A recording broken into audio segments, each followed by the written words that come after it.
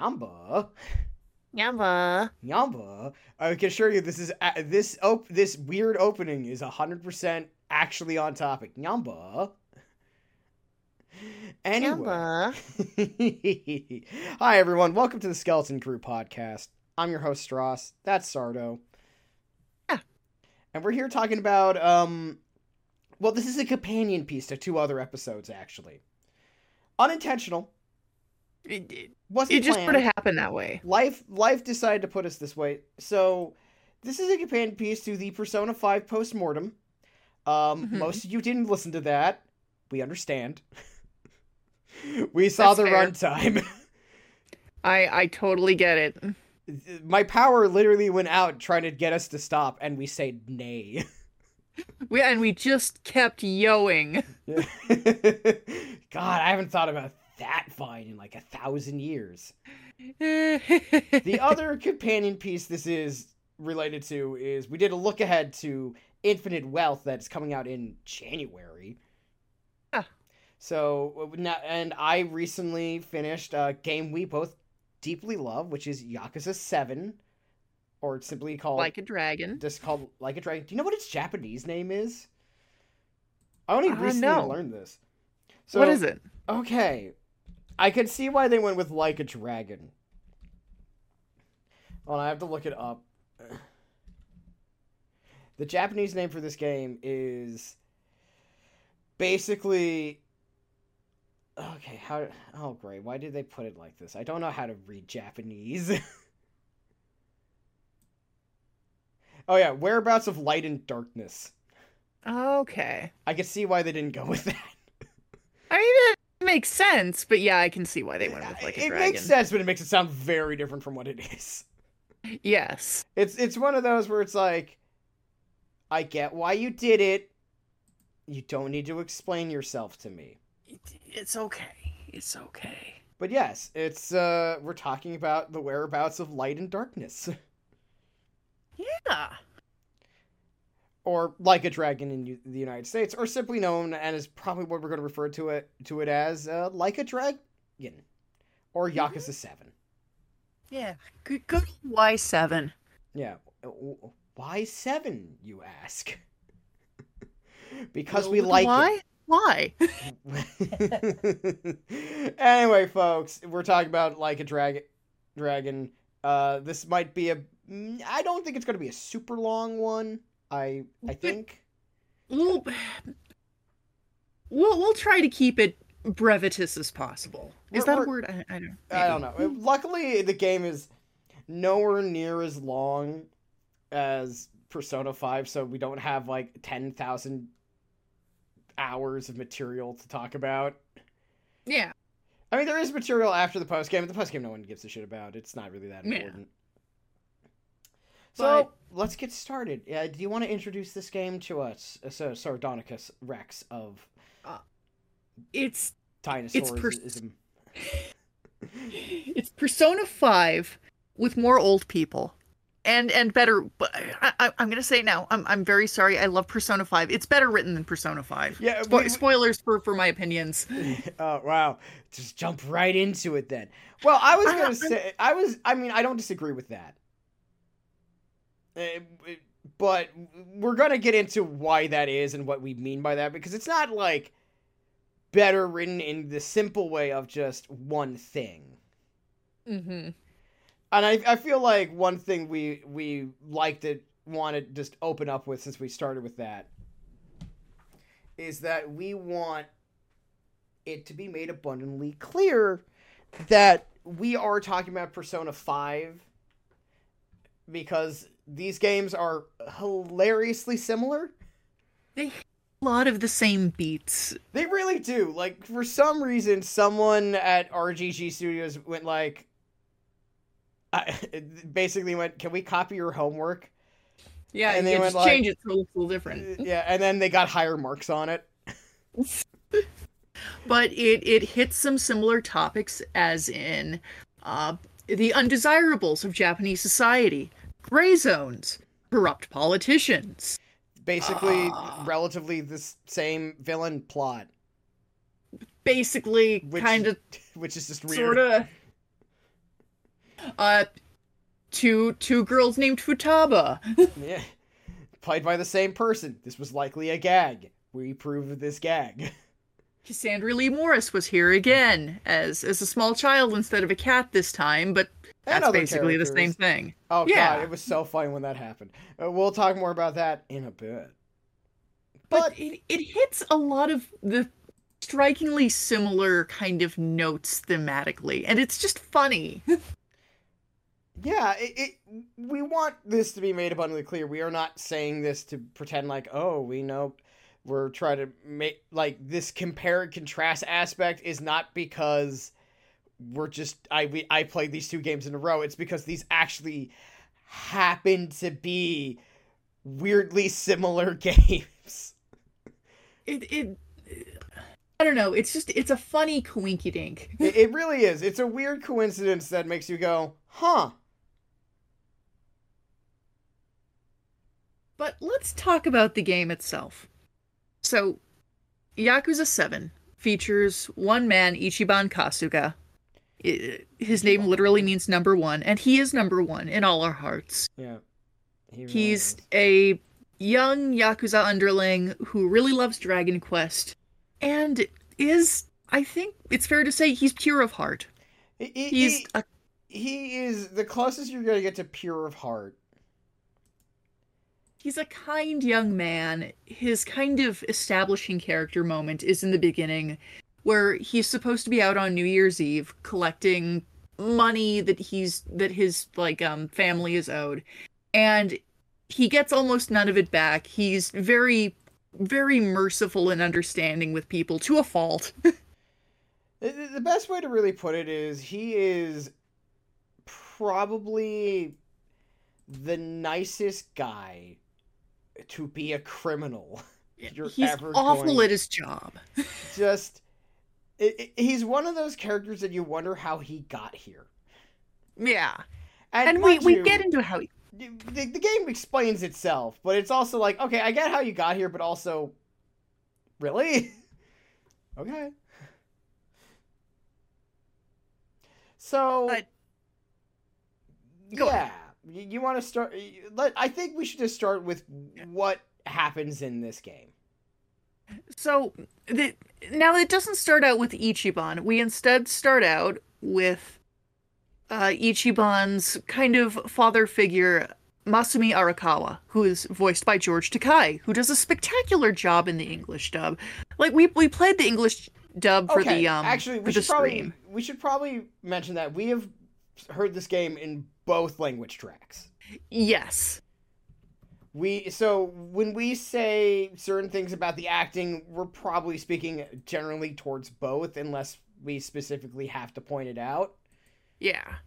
But yeah, we need to give credit to not just George Takei, but also for...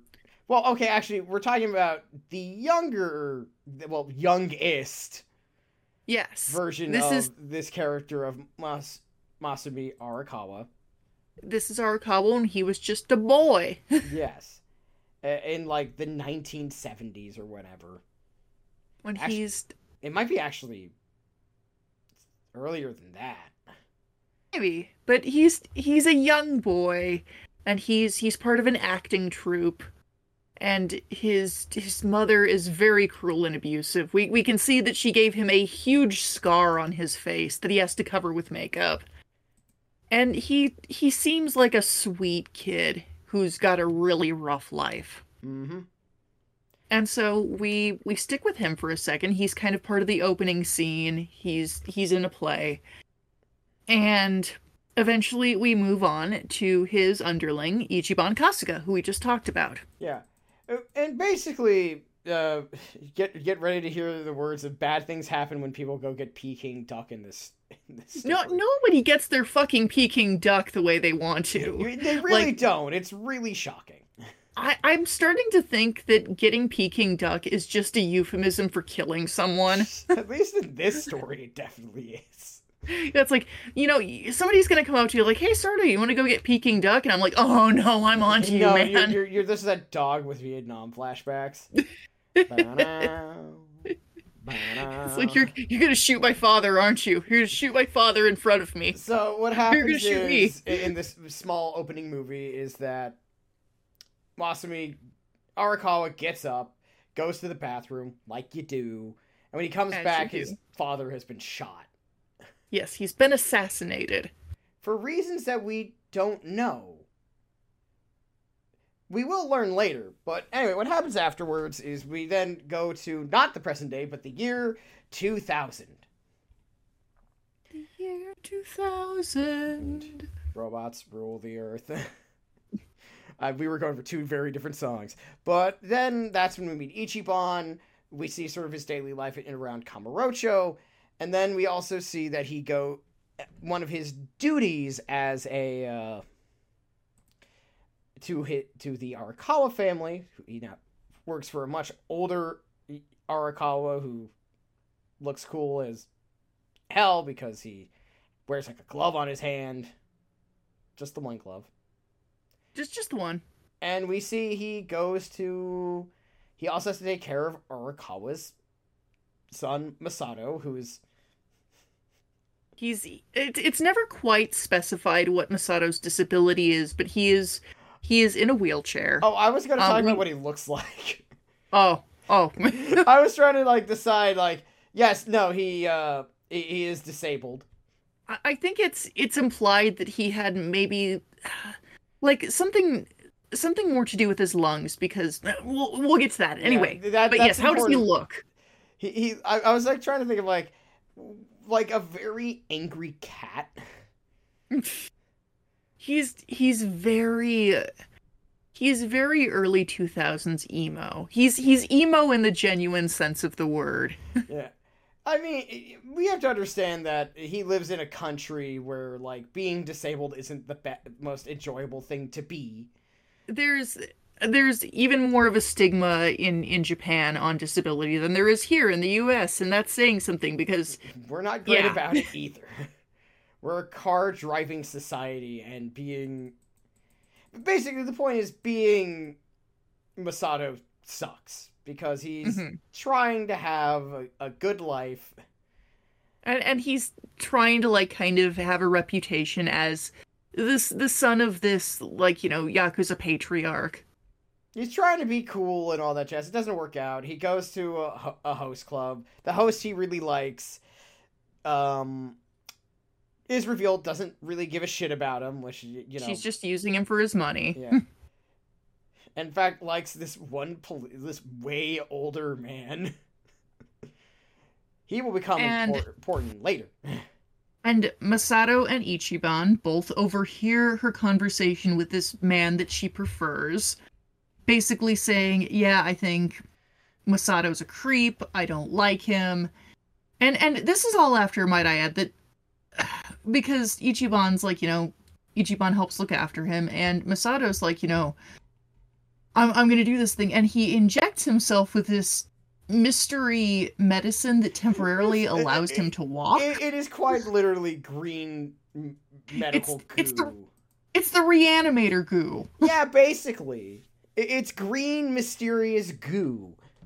And this was, I think, the silliest part of the story, because it's No, it's not. You know it's not. You know which part I'm thinking of, but... I mean, silly just in terms of, was this necessary? Maybe not. But the point is, Masato gets to walk for an evening, and then after hearing this, he tells Ichiban just to go. He's got to be depressed about it by himself, which, fair to him. Yeah.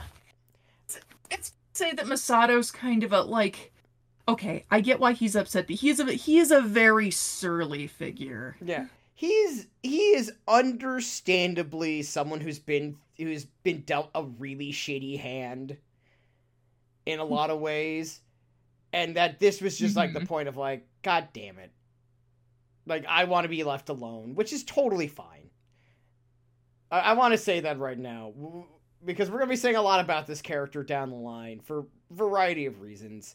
He is understandably down in the dumps. Yeah. And since we follow Ichiban, the next day he is told that the captain of the Arakawa family, a man named Joe Sawashiro, had murdered a man. and that Ichiban has to take the fall. And Ichiban's like, I'll do it. No problem. Because he's a good boy. And Ichiban goes to prison, where he's there for 18 years and has the most wonderful experience with bread. And it's kind of a running joke in the Yakuza fandom that Ichiban eats some spectacularly modeled bread. No, like, the animation on this bread is weirdly extremely good. Like, and there's no reason for it. It's one of those things where everyone's just like, I'm not sure why. It's one of those things where it's like, someone put a lot of effort in this bread for no reason, but goddamn did they do it. Why not? Yeah, and it just is. It's really funny. Like, he takes a bite of it when he realizes he's going to be in prison a little while longer, and he just bites into it, and it breaks in such a realistic way. It's like, goddamn. But anyway, he's in prison for 18 years. So all of the Yakuza games that happened outside of 0, 1 through 6, and I believe both Judgment, at least the first Judgment game, I think. Mm-hmm. When does the first Judgment take place? I totally do not know. I haven't played them yet. Oh gosh, I forget. But like, at least I think the first Judgment game. I'm not sure about Lost Judgment. I think Lost Judgment happens afterwards. Mm-hmm. All happen during this time period that he's in prison. Most of the franchise that matters happens while this boy is in prison. And when he gets out, he's like 42. He is. Yeah. And there's nobody there to greet him except Adachi baby. Yeah, Ichiban, there is nobody to welcome him once he returns to the outside world that he knows, but there is a DMV worker. Well, named Adachi. A guy named Adachi. And Adachi has business with him. Mm-hmm. A business that he doesn't truly understand yet. And won't understand for a bit. But basically what happens is he goes back into Kamurocho, which is the main setting for most of the Yakuza series. And he talks to like people he used to know, and like the entirety of Kamurocho is different. You know, like new stuff is there. Like the people that he knew like changed their lives and got healthy or didn't. And the most important thing is the Tojo clan's gone. It's all gone. Replaced by the Omi Alliance. Who, if you don't know who that is, those are the guys from Osaka. That's all you really need to know in terms of, like, how important this is. And Arakawa has sworn his loyalty to the Omi, which is fucking catastrophic for Ichiban. For reasons. I'm not sure why it's catastrophic for him. I mean, I'd imagine it's because, like, it's kind of because the Omi and the Tojo are at odds. Yeah, it makes sense, it's a betrayal. But it's definitely one of those, like, I'm not sure why you're so beat up about it. You were, like, a low-level goon, man. Yeah. But, the point is, he comes in, he's like, oh my god, what the hell is happening? And he's like, I want to go find Arakawa. I need to know what's happening. And so he do. Sort of. One thing leads to another. After finally meeting him inside a restaurant during a big meeting, he gets shot by Arakawa and dumped in the trash. Literally, just thrown in the garbage. You belong in a garbage can. And so begins the story of Ichiban Kasuga. Proper this time. Yes. And then what follows next is he meets a man named Namba. They try to get work because they're homeless. And what we ultimately end up doing is getting caught. They get caught alongside Adachi, who got discharged for this stunt that he pulled, combined with a whole bunch of other stuff, is basically fired before his pension kicks in. And he has no savings, so he's fucked. More on that later. There's more on that later. There's a lot more on this later. And they get caught into this giant conspiracy that leads to ultimately why Ichiban ended up in Yokohama in the first place. Yeah, they're in Yokohama. We should have probably mentioned that. Yes. But basically, the whole thing... we're not going to bore you with all the details because, like, it's more of, like, this is set up, like... We're not going to tell you why they know certain things. But the point is, it all leads to them ending up in Yokohama and getting caught in this giant conspiracy about counterfeit money and what that generally means for Japan, what that means for the head of the ruling political party, and how it plays into the schemes of a man named Ryo Aoki, who is the founder of an activist group called Bleach Japan.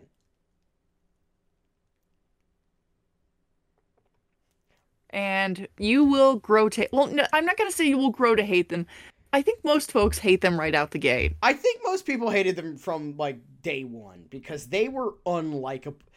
They're presented as very unlikable from the get-go. They're reprehensible on purpose. Yeah. But they are like, we're going to get rid of the gray zones. And as we learn, a lot of the grays from the very early part who lives in that gray zone, we'll talk more about the politics aspect a bit. We're just kind of getting through the stuff. Got to get through the weeds first. Yes. And basically what we learn is for each character is like, we pick up some more party members, we stop a gang war, we discover that the Omi Alliance was able to move in because the Tojo clan was forced out due to insider information provided by Arakawa, which is like, what? But as we learn is that this is actually like a double ploy. Because all this was part of the plans of Ryo Aoki, who we discover, because Ichiban knows who he is that it's actually Masato, who has changed his name, his look, and has leg. He can use his legs now.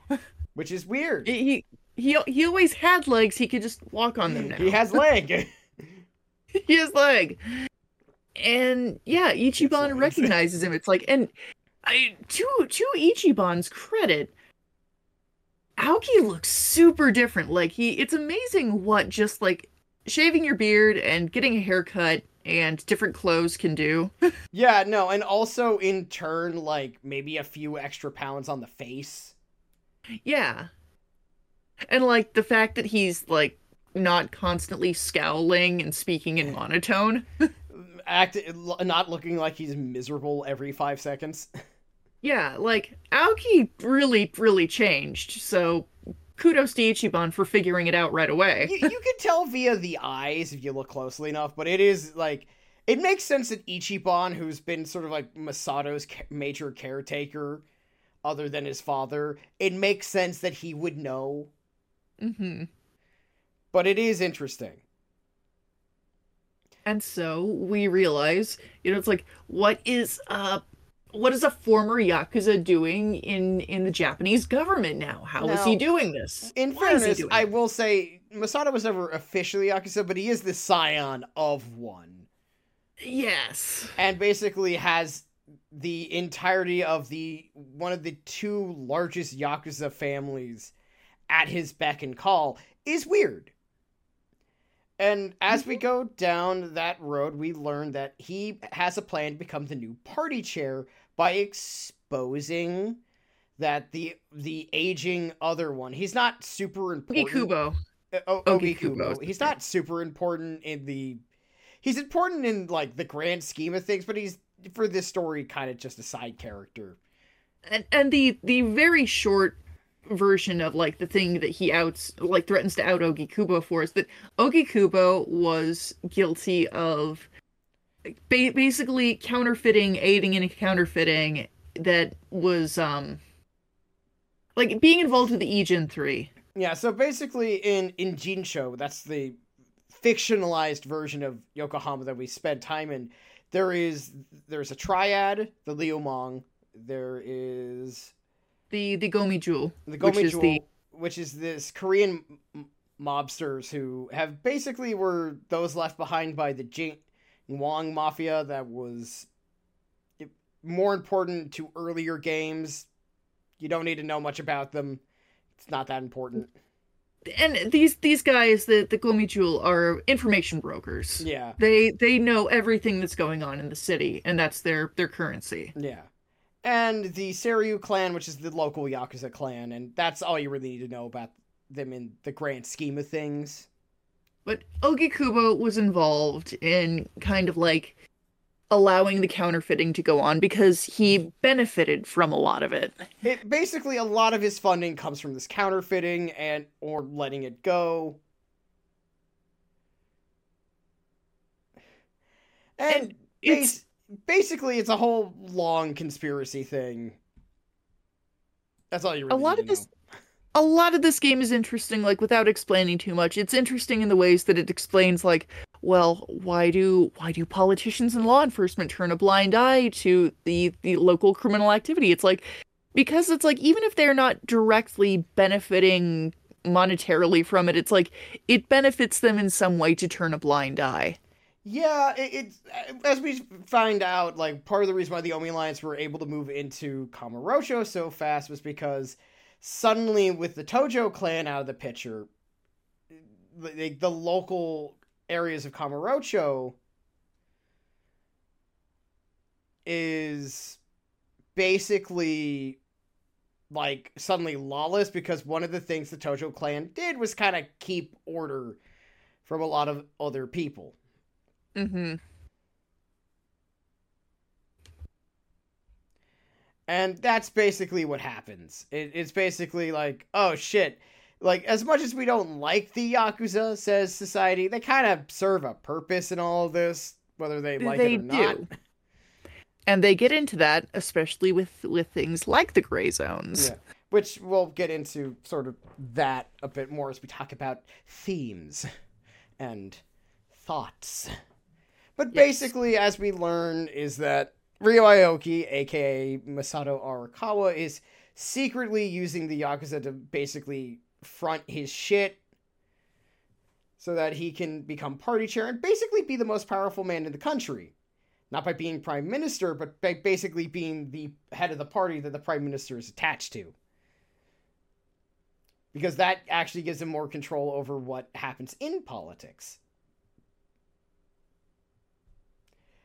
And what we learn is that, the Yakuza, basically, Watase, explain who Watase is real quick, for those who don't know.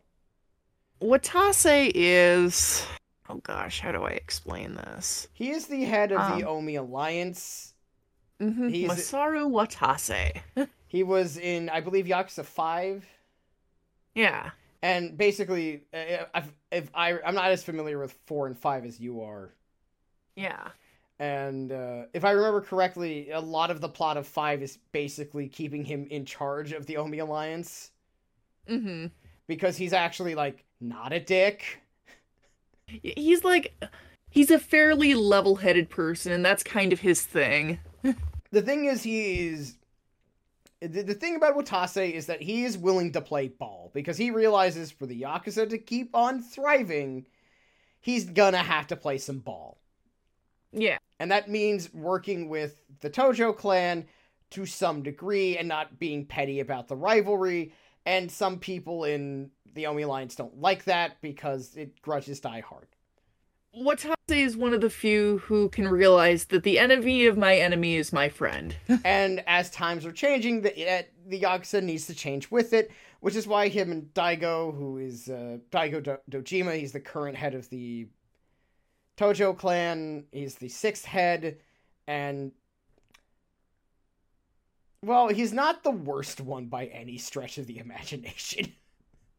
He's Daigo's biggest flaw is that he's just a little cringe. He's a bit cringy, but in a good way. Yeah. The problem is he's the head of the Tojo clan through every like bad thing that happens from like Yakuza 2 onwards. He gets kind of a bad role. Yeah, it's like I'm in charge of when all these bad things happen, whether I want them to be or not. Like, sorry, Daigo, you were never replaced because you're the youngest character here to be in charge. But basically what we learn... kind of a reasonable sort. Yeah.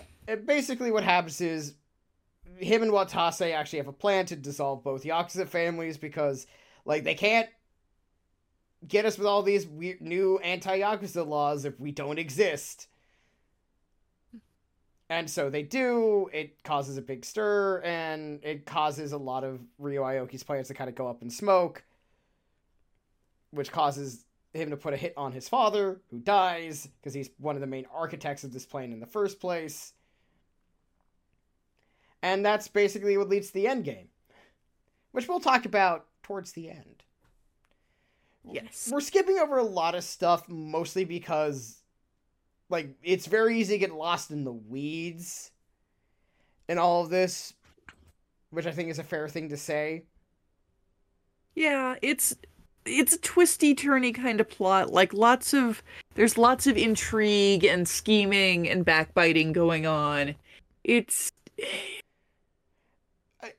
does something... It's hard to...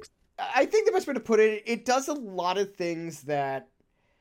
One of the things about the Yakuza games that I have come to both expect, love, and also be annoyed by is that there's going to be some weird-ass twists involved. Mm-hmm. And sometimes those weird-ass twists are, like, really good. Like, oh, the current head of the Tojo clan and the scion for the Omi Alliance are both not from Japan. They're both Korean. Mm-hmm. Or at least, in, I think, Ryuji's case, Korean-Japanese. Yes. If I remember correctly. It's been a while since I played 2. But, like, the point is, and also the half or full brother of a different character. That part's kind of weird. Interesting, but kind of weird. But, like, that's like, oh my. Or, oh, the owner of this vacant lot is this woman that Majima was sent to kill, but didn't. Ooh. And sometimes these twists are, it's a battleship. Yes, that's literal. Yes, it's weird. The Secret of Onomichi. Not what you'd expect. I didn't. I did not put 2 and 2 together because 2 was a fish. I wouldn't have guessed. I wouldn't have guessed because I couldn't think it would be that absurd sounding. It makes sense in context, it's just weird. But this is a game where the twists make sense and are interesting. Yeah, it's like it's a little convoluted trying to just explain it flat out, but it makes sense within the game. Yeah, within the context of the game itself, it makes perfect sense. Yeah. It's just that there's a lot of... This game isn't super long.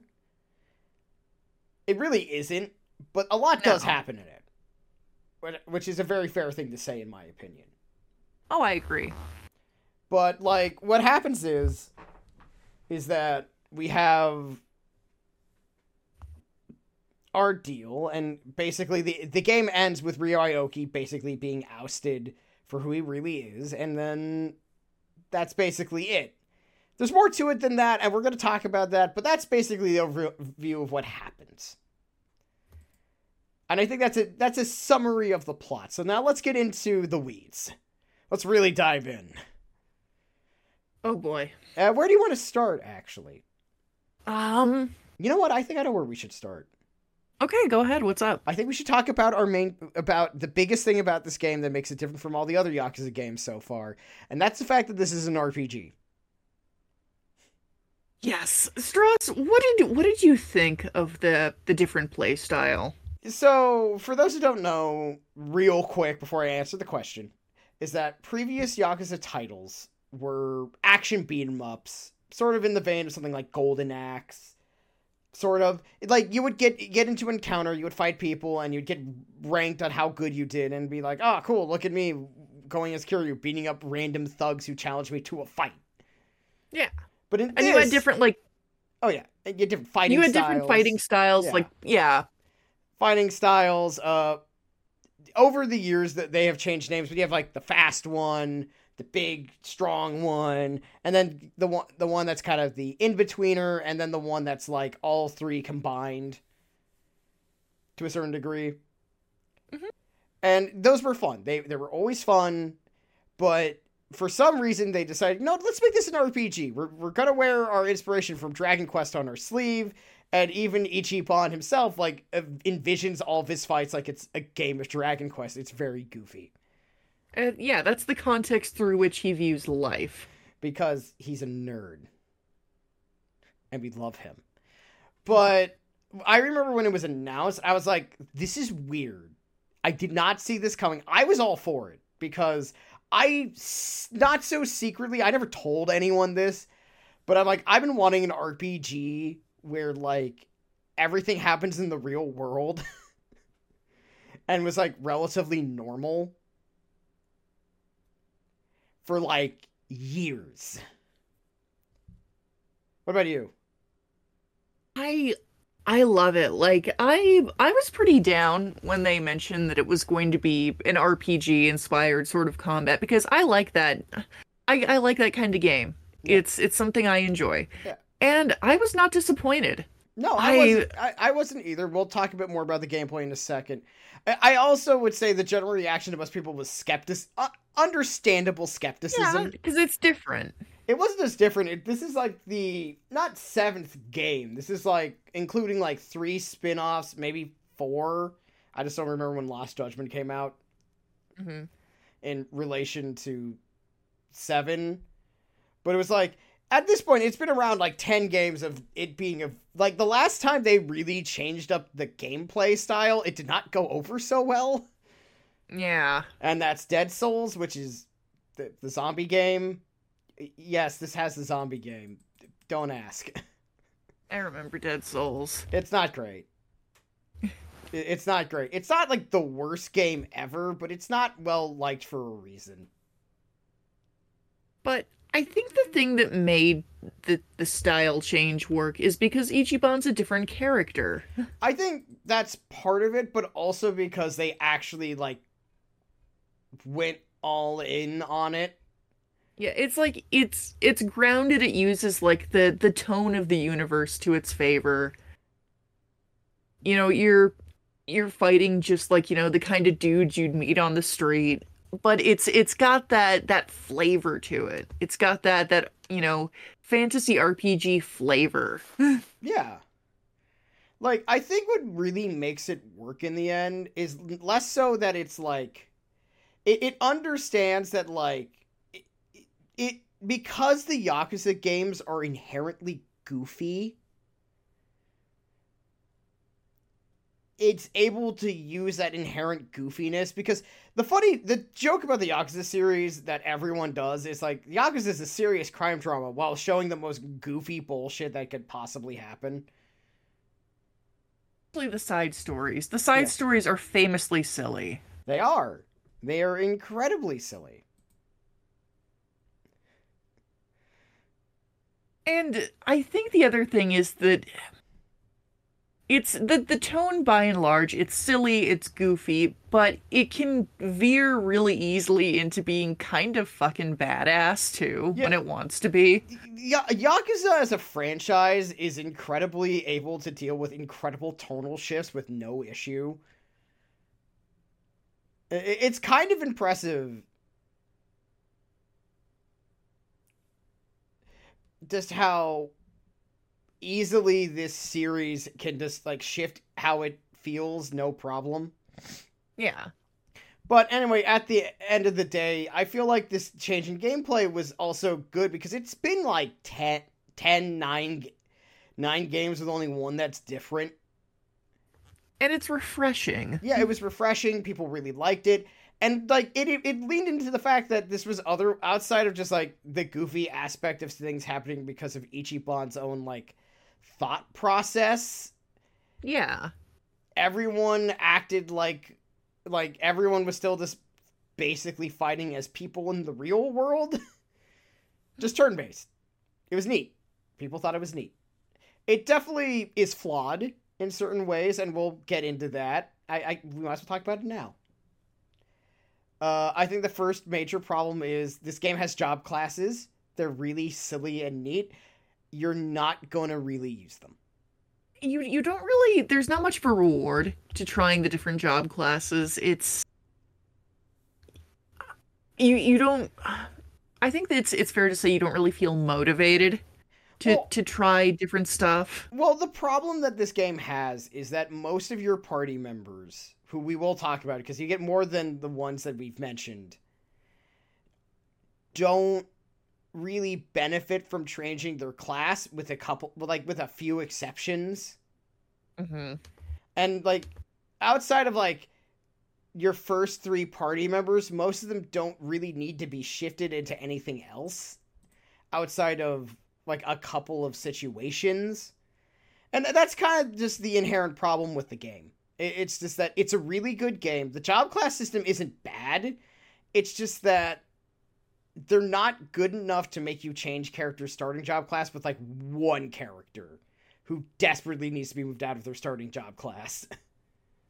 Yes. And that's hilariously Seiko, who is one of the 2 female party members, but that's only because she's a white mage in a physical combat class first, and it's just like, you weren't meant for this class. No, let's get you fixed, sweetie. Yeah, it's one of those things where it's like, it's no one's fault. It's not one of those things where anyone's like mad. It's just outside of a couple of cases, like you get all these characters and you don't really have to shift them out of their starting job class. Like a couple of characters can go into something else, but like you get one character who you'll just never change out of his job class. So, while we're talking about them, yeah, I want to discuss the party itself. Right. So first things first, let's just name who they are. The first one we meet is technically Adachi, who is a detective, who after a guy in an investigation was sent to prison falsely. Now he was the one guy to stick up for this guy. Yeah. Because he's like, no, this isn't the right guy. We don't have the right guy. We need to do some more work. And everyone else was like, no, we're not. And he's like, and that's how he ended up being a DMV worker, because he was like, we should do the right thing. And everyone's like, no, we're going to do the wrong thing. Because we're corrupt. Yes. And then you have the next party member you get is a man named Nanba. Nanba. Nanba is a former nurse. He is the guy who basically saved Ichiban's life after getting shot. Because he applied stitches with, like, fishing line. Yeah. I'm surprised Ichiban wasn't horribly infected. And Nanba's interesting because, like, Nanba is homeless. Right away, because, like, Ichiban gets dumped in the trash near a homeless encampment, and that's how Nanba finds him. Mm-hmm. And I think Yakuza 7 did actually a pretty commendable job of treating its homeless characters like people, which is like maybe sounding like I'm damning it with faint praise, but no, I have a way to put it. This is probably one of the few stories you're going to read and or watch where the main characters interact with not only homeless people, but the treatment of said homeless people, and homelessness is handled with a very kind lens. Yeah, there's dignity there. Yeah.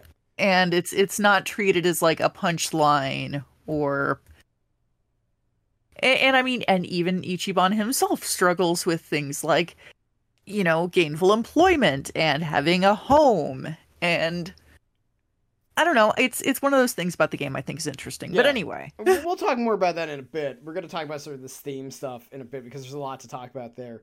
We're just kind of getting past all the crunchy bits. but Nanba is this curmudgeonly, dour, he's very cynical. He's seen some shit. He's really hard on himself. Yeah, I mean, to contrast to Adachi, who's a lot less hard on himself, who's much more of like a class of like good detective who got forced out by being a good detective. Yeah.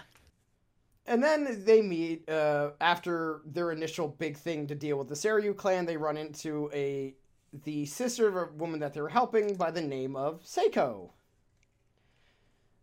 I'll let you take care of this part for a bit. About Seiko tends bar. She has a twin sister, and Seiko is very like, she's a dynamite bitch. I love her. She doesn't take anyone's shit. She's very like straightforward, blunt, and like she's very, very caring. But she definitely does it in kind of like a tough love way. Yeah, I think the best way to put it is Seiko is sort of this not young woman. She's older-ish woman. Her age is late 20s, early 30s. Yeah, her age is not really known. It's really they never state how old she is, but she's probably the youngest member of the party who's we'll discuss this other person in a bit. But she's this youngish lady. Like, I would say she's probably 27 at youngest. Yeah.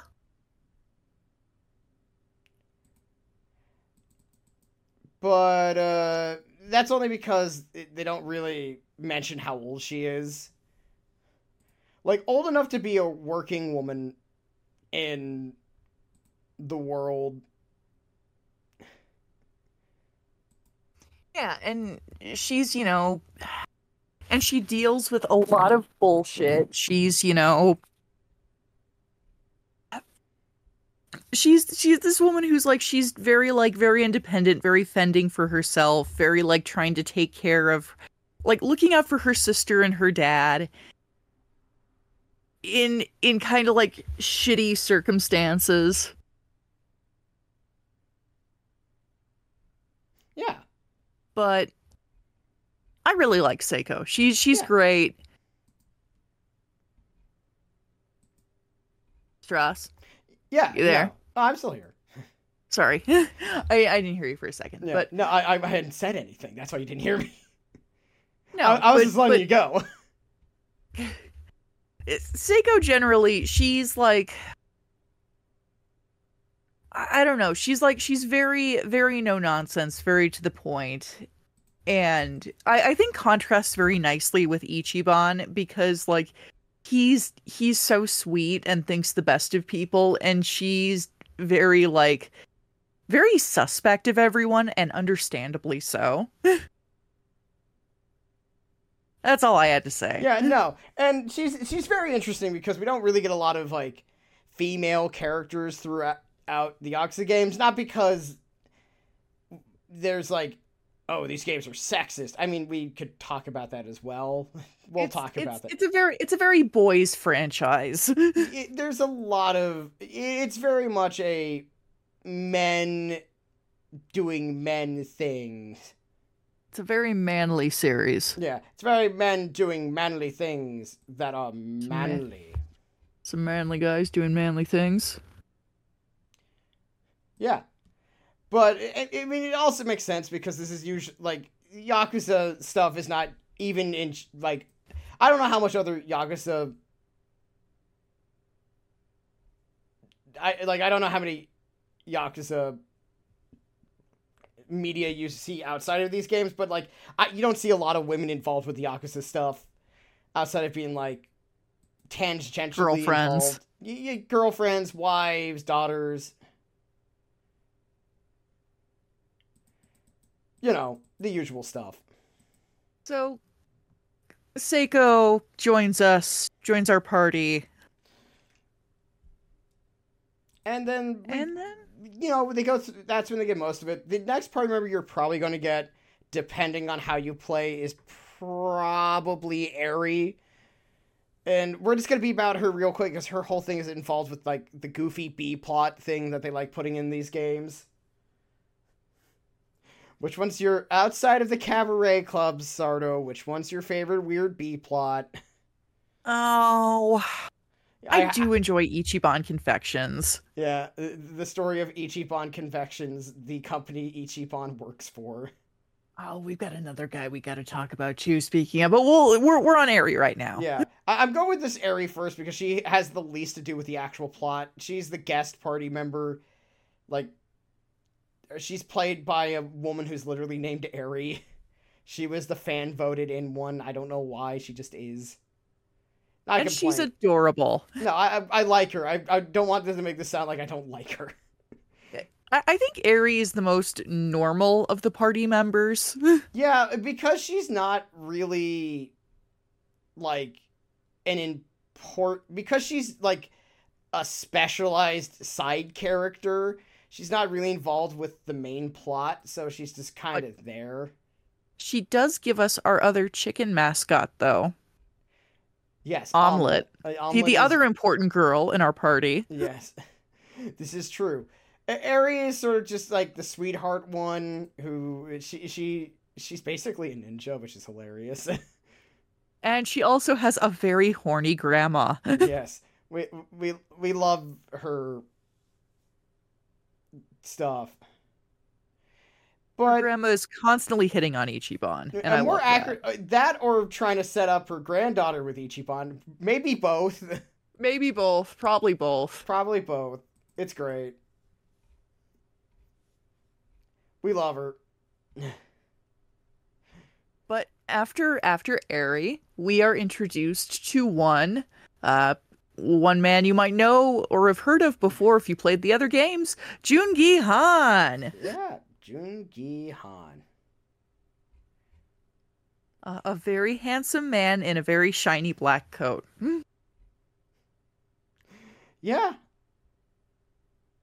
And it always cracks me up a little bit how, like, characters in the game go out of their way to point out that Joon-gi is really handsome. Like, we have to keep telling you that this is... it's just like, no, we gotta tell you he's hot. That guy's really good looking.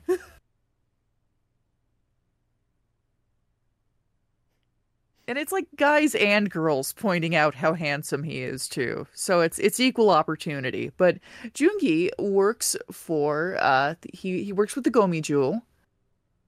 He's kind of the manservant, the right hand arm man of the most beautiful lady in Yakuza 7, which is saying something. This game is that's short on. That's Song-hui. Song-hui, leader of the Gomi Jewel, the first female lead since Yayoi was temporary head of the Tojo clan 2. And she is very beautiful and very mean. Very mean. Doesn't do a lot in this game. It's mostly exposition, but who cares? But every time she's on screen, it's like, thank you.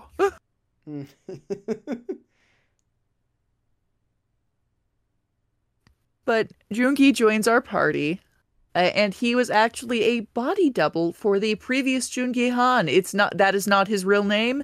It's not his real identity. He had his father actually subjected him to horrible plastic surgery so he would look exactly like this other man who was in charge of the Jingun Mafia, so he could die in his place if need be. And of course the first guy ended up dying anyway. Yeah, Uh, so there's a whole thing about that. We'll talk more about him in a bit. He is the guy we mentioned that you will never change the class of because you won't. He has guns. Actual guns. Yeah, he uses gun. And he's kind of the assassin character type. And he's just like very, very stoic, very reserved. I always think it's funny, there's a big emotional reunion scene in the story between a lot of the main cast. And everybody's hugging each other and crying. And Joongi's just kind of like standing off to the side. Like, okay. No, Joongi, we should mention, is also part of some of the best comedic moments because he's not like flat acted. He just acts so stoic that he creates some very hilarious moments and also chimes in the funniest times. He's a master of comedic timing. He's devastatingly funny in that way that only really reserved people can be. Mm-hmm. And it's so much fun. Yes. And then finally, our last party member is Zhao. Tian Yu. Or Yo, I'm not... They never say his last name, so I'm not sure exactly how it's pronounced. But, yeah, he's... Or is that his first name? He's our other friend who we get. He is... I'm trying to decide the best way to say this. His outfit should make him look stupid, but it doesn't. He is dripped the fuck out. He is... When the kids say drip, this is what they mean. You know that he's got some special charisma going on because only he could wear basketball shorts over leggings and make it look not only deliberate, but good. Somehow, some way it works. But he's great. I love him. He's kind of the leader at the time of the Liu Meng. That changes because shit happens. Yeah, but we'll get there. He's voiced by Robbie Daymond. Which is another thing this has in common with Persona 5. There's several Persona actors in this game, actually. And I think I can say this. I'm allowed to say this. He's a gay little man. He's definitely one of those like suspect characters at times. Is he, Kasuga-kun. Just the way he talks to Ichiban, it's like, okay, hey, dude. Yeah, it's definitely like his sexual preference is definitely ambiguous. Whether or not it is or not is kind of never really touched upon because it never does. No, he's neat though. I think he's neat. He also likes to cook. He's very good at it. He's one of the two characters we can confirm can cook in this game. Had he not been involved in a life of crime, he would have become a chef. Probably. And that's actually a class you can make him. And he's the only character who can make it work. Everyone, yes. It's a terrible class, and only he's the character with the stats to make it work.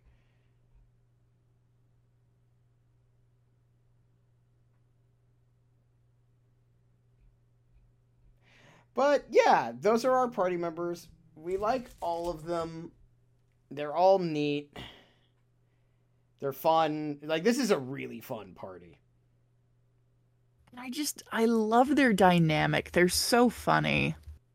Yeah. It's like everyone is like just the right amount of like willing to make fun of the other.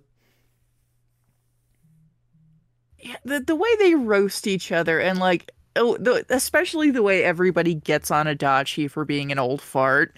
And like he keeps like mentioning, "Oh, I feel old." It's like, well, if you're gonna keep doing that, I'm gonna keep making fun of you for it. It's like, okay, people. Yeah, absolutely fun times.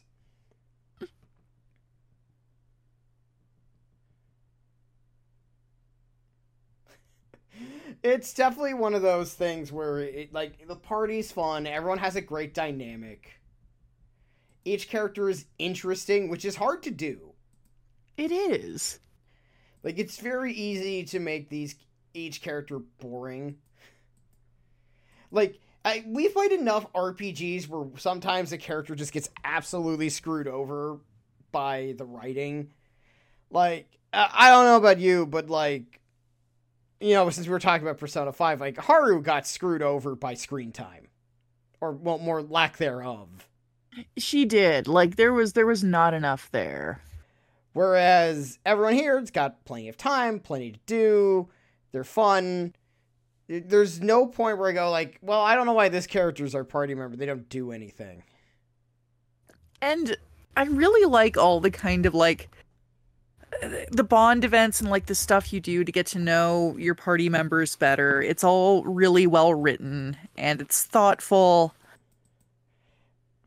And I don't know. I like the way everything plays. And you have these in-game discussions like every so often. There's like the game will prompt you, press this button and hear what the characters have to say about whatever they're looking at. And some of them are legitimately funny. Like there's a great event where if it's cold out, like because I think the game takes place mostly in like the latter half of the year, I believe.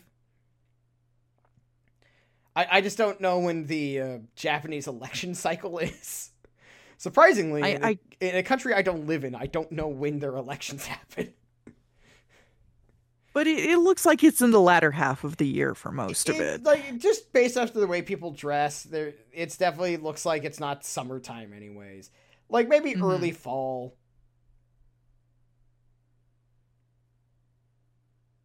But yeah, there's like lots of conversations, and I don't know, it's a little Seinfeldian. The way some of them play out, it's funny. The one I was about to talk about was like Seiko says like, "Oh, I should have worn tights," and Adachi decided it's like, you know what, this is the time to ask him what's the difference between tights and stockings, and he gets an actual answer. He's like, "Oh, that's all it is? I didn't know that. That's neat."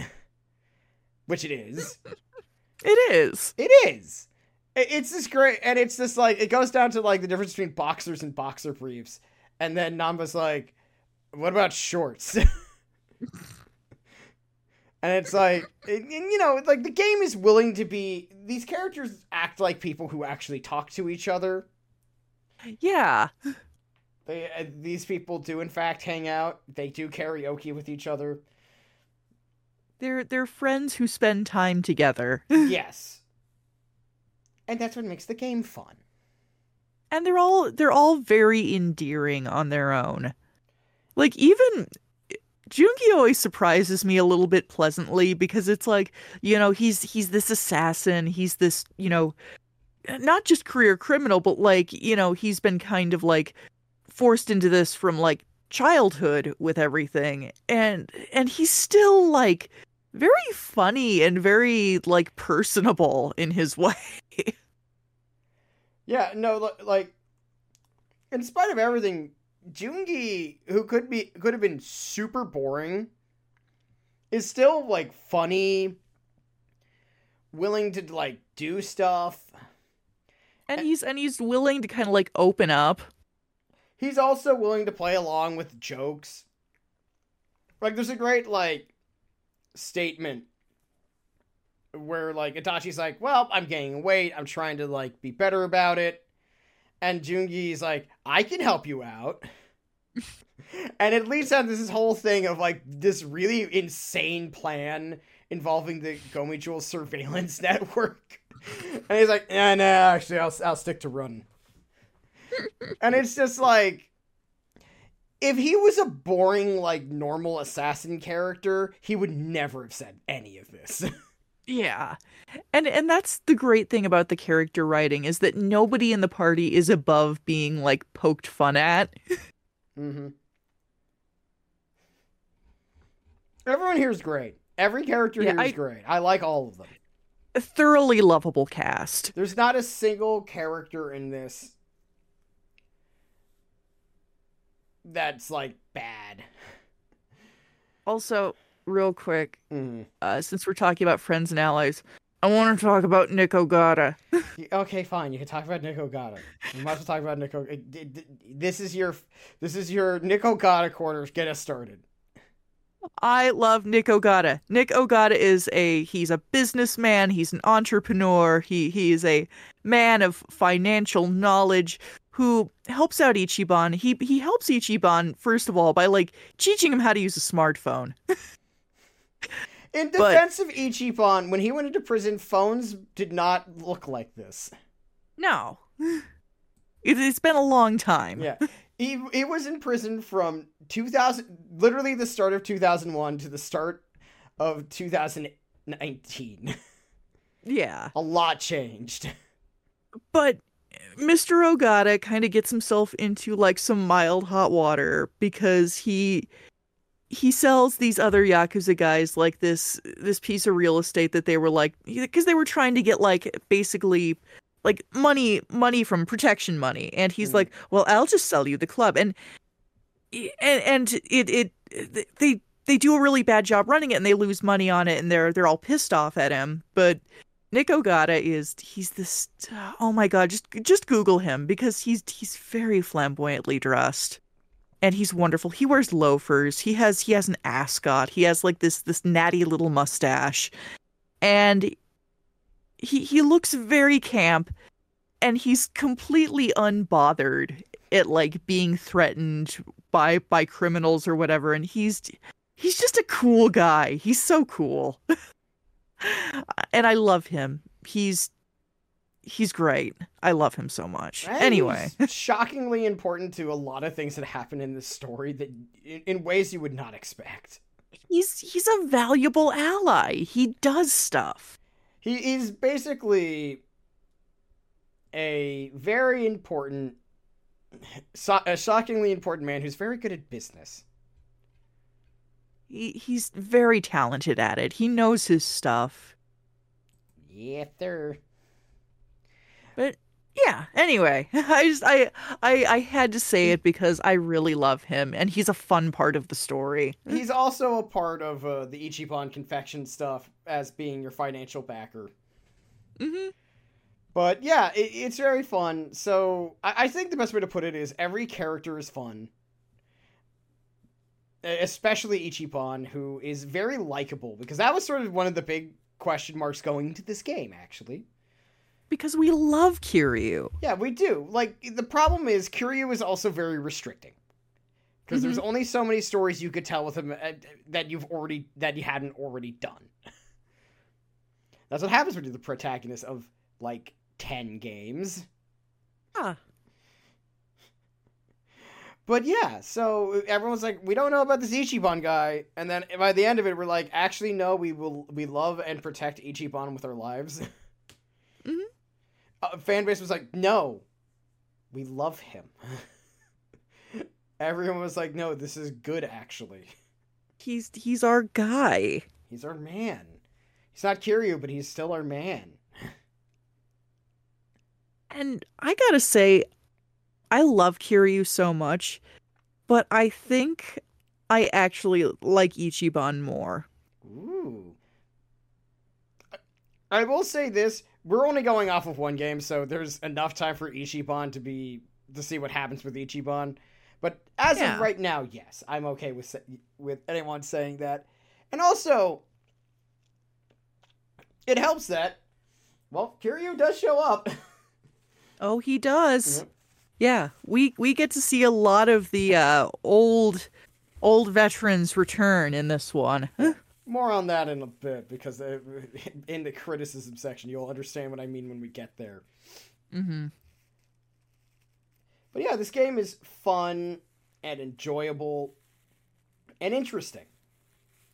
And, like, I think every character is written effectively, because while I don't love every character, it's not that I don't love in the way that it's like they were poorly utilized or what have you. It's that some of the characters are lovable and awesome, and others are fucking loathsome in the best way. Yeah, And we'll talk about one of them in a bit. Yeah, But we'll get there. We'll get there. The point is, like, the character writing in this game is really good because not every Yakuza game has, like, the most memorable characters on the planet. But this one does. Like, I would argue, like, when it comes to the extended Yakuza stuff, you don't see a lot of characters from 3. Mm-hmm. And you only see some of the ones from 4 crop up here and there. You see a lot more from 5. Yeah. You don't see a lot from 6, but that most of the spin-offs were made before 6 was released, so we're gonna cut some slack there. But this one, I'm gonna be nice that, you know, in the case, and also, like, most of the fun characters from 6, it would be kind of weird to see them again. This one hits a home run, though. Yeah, not because they're bad characters, it's just that, like, Nagumo lives in Hiroshima. He's not gonna show back up. He's not leaving. Right. Mm-hmm. I actually, like, Nagumo, I think, was one of the more popular characters from 6 by the end of it. Yeah. But, like, they wouldn't be able to show up. Right. Because there's no reason for them to show up. But, like, the 4 characters and the ones who are still around, some of them show up, some of them don't. I don't think I've seen any of the 3 characters in anything else. Mm-hmm. Outside of, like, the orphanage kids, but that doesn't count. Yeah, but overall, 7 does a really good job with its character writing. It's solid. It does what it's supposed to, and it's very enjoyable. Absolutely. Whereas, I feel like this is a good time to start talking about some of the problems with this game a little bit. Let's do a little compliment sandwich, shall we? Yeah. And let's start with one of the problems of the gameplay specifically, and that is, you just don't really play around with the character classes. I know we've talked about that already, but we really should, like, drive home the fact that you really do not use them. There's just not a lot of incentive to. Well, like, the first problem is it takes a while to get anything out of it. Mm-hmm. Like, you spend a long time working to... I think the best way to put it is that the issue with them is that when you get there, you... Like a great example of this is Ichiban gets 2 major character classes. He gets Freelancer and then Hero. And you're never going to take him out of Hero. No. After a certain point. Or at least you shouldn't. Or, like, a great example of this is Junji Han. He's going to be Hitman, and you're never going to change him from Hitman. Because Hitman is good. It's good. And Hitman's effective. It's complementary of his abilities. And it also, more importantly, it's the only class that lets you use gun. And there's no reason to change it. There really is zero reason to change it. There's also, like, a lot of the other classes are kind of lackluster, which is another problem. Yeah. Like, they're not bad, but they're lackluster. They're not very good. A great example of this is, like, Bodyguard. Like, the only useful thing about Bodyguard is it gives you a sword. It's just... It's not great. Mm-hmm. It's sort of... Like, a great example of this, like, the only character who desperately needs to get out of their starting job class is Seiko, and that's about it. Yeah. Like, you could put Adachi into, like, whatever the more extreme version of his main character class is called. Mm-hmm. I don't remember what it's called. Not really important. And that's just kind of that's just kind of the problem with the game is that, like, these job classes, and, like, it takes so long to get anyone to like rank 30. Ooh, excuse me. Like there's not really a point. Yeah, there's no point in changing it because it takes so long to get anyone anything out of it. And there's 99 ranks. Unless you're doing the post-game, like, super hard stuff, there's no point. Like, none. There's no point in, like, grinding beyond, like, 30. Other than the stat boosts. And even then, it's not really worth it. And that's only if you're going for, like, the bonus stuff after the game is over, which you don't even need to do. That it's bragging right rewards, and that's the problem. Unlike, say, the other problem with the gameplay is there's this one point where there's a massive level spike towards the end of the game. So most of the game, this is actually interesting that this is kind of a low-level RPG. I think that's fair to say. It is, yes. Because if you play most RPGs, you usually end up at, like, whatever the max level is, or near it. And this is a game where the game finishes around in the 60s. Yeah. Which, by comparison to, say, like, for, like, Persona 4 and 5, you're probably going to finish the game near 90. Which is near the level cap, unless you grind a lot. Mm-hmm.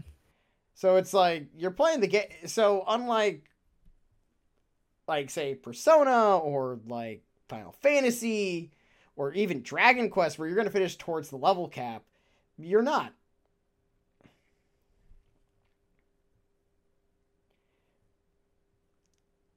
And, yeah, and a lot of this kind of, like, springs itself on you without a lot of warning. Mm-hmm. And, like, the thing is, when you return to Sotenbori again, because we can never truly get away, we'll always return to Osaka. What happens is that you've been probably, most of the fights have been in the 30s in terms of numbers, and this is the first time you've been in the and you start running into enemies in the 40s, which is fine. One of the good things about this game is damage output is pretty high, even at lower levels, so you're not, like, pressed to do damage. Mm-hmm.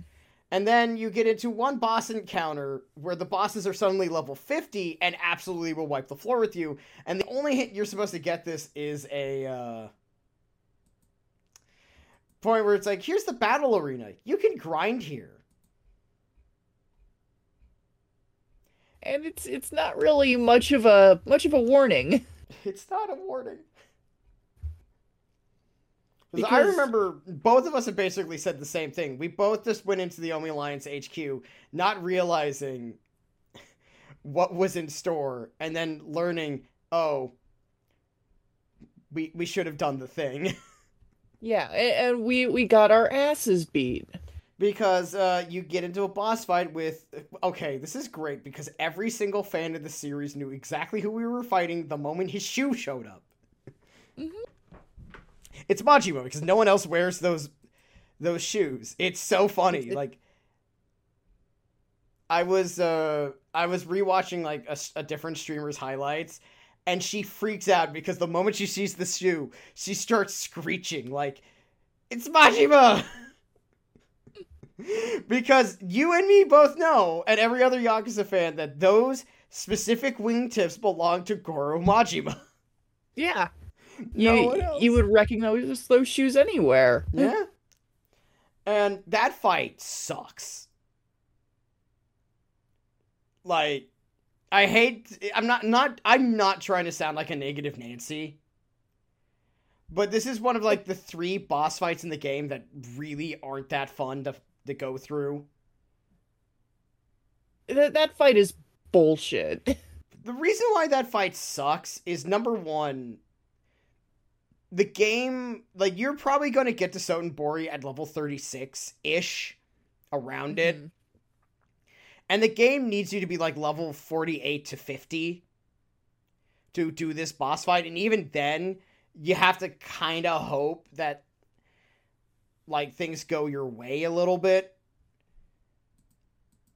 There's this problem. The game doesn't really do a good job of letting you see what works and what doesn't at times. Like, there's no way to analyze your enemies out in combat.